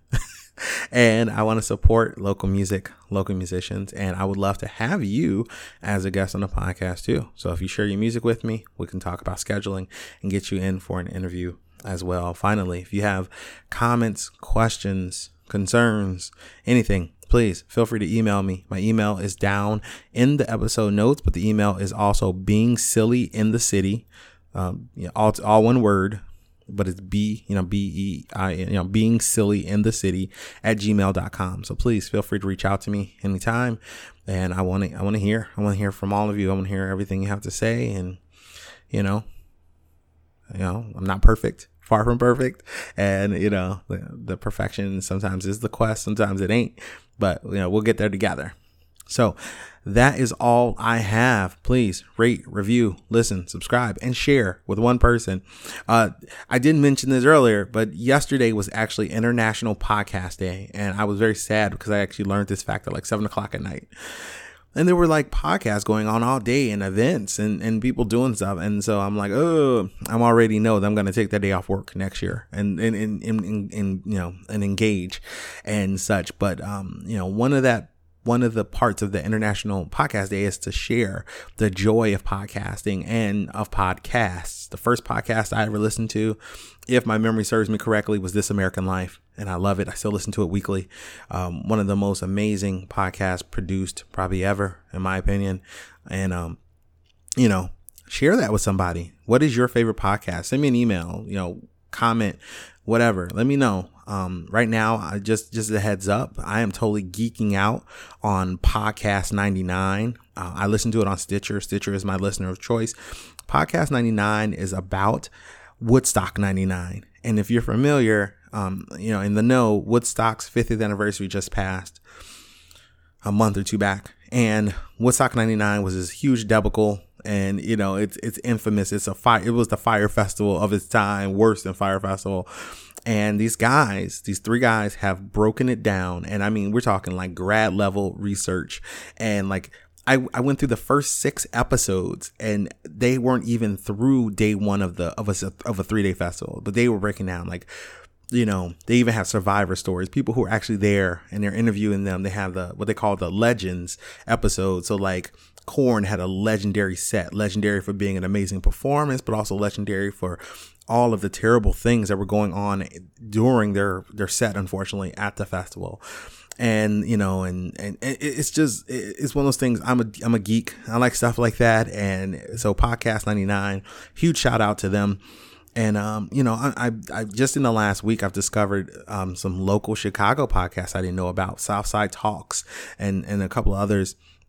I've been networking with other podcasters. I discovered one called Tasty Talks, and it's these 2 women. First episode of their podcast is about Coke Dick. And I'm like, okay, we have gone into another neighborhood, but they are these beautiful women and they are just hilarious and interesting. And so I'm digging through, all these new podcasts that I'm coming across just from doing this one. So, share that with people and share this one with one person. Thank you to whoever in Canada has downloaded us and listened to us. I want someone in Europe. I want someone over the pond. So if you have a friend that lives in the UK, in Ireland, in Germany, anywhere, Russia, I want a Russian listener. Once I get too many, I'll start to get worried. But I want at least one Russian listener to listen to my podcast. So help me out. Send this to somebody who lives abroad, outside of Chicago. And let them get a flavor for what we have going on here, and hopefully like I've got some entrepreneurs from the city. I'm hoping to have some elected officials, over time, because, you got to build trust and credibility, as they would say. So we're getting there, man. I'm super excited. Thank you all who are on this journey with me. Thank you for everyone who's supported me, everyone who's just said, hey man, what you're doing is really cool, and everyone who's taken time to listen. I was amazed. Just on Apple alone, this podcast has been listened to for over 200 hours. And so people are listening, and that's a lot of time that my voice and the voices of these people on my podcast are going into other people's ears. And it's amazing and horrifying and and scary and exhilarating all at the same time. And I have to thank all of you who are listening to this moment to thank for that. So thank you. So please subscribe, rate, review, share. I can't say it enough. Subscribe, rate, review, share. And I will see you, I guess, next week. I had no intention of this actually being a weekly podcast. And, I'm in the flow and I'm getting guests and people are like, when's the next episode? And I'm like, well, next week, I guess. All right, let's do this. So as long as I can sustain that and get guests and have something interesting to say, we'll do it weekly. So I'll see you guys next week. Thank you so much. You guys are making my dreams come true, and that's amazing. And I'll see you next week. Thank you for listening to Off the Beaten Podcast. I am Dion, and this is a wrap.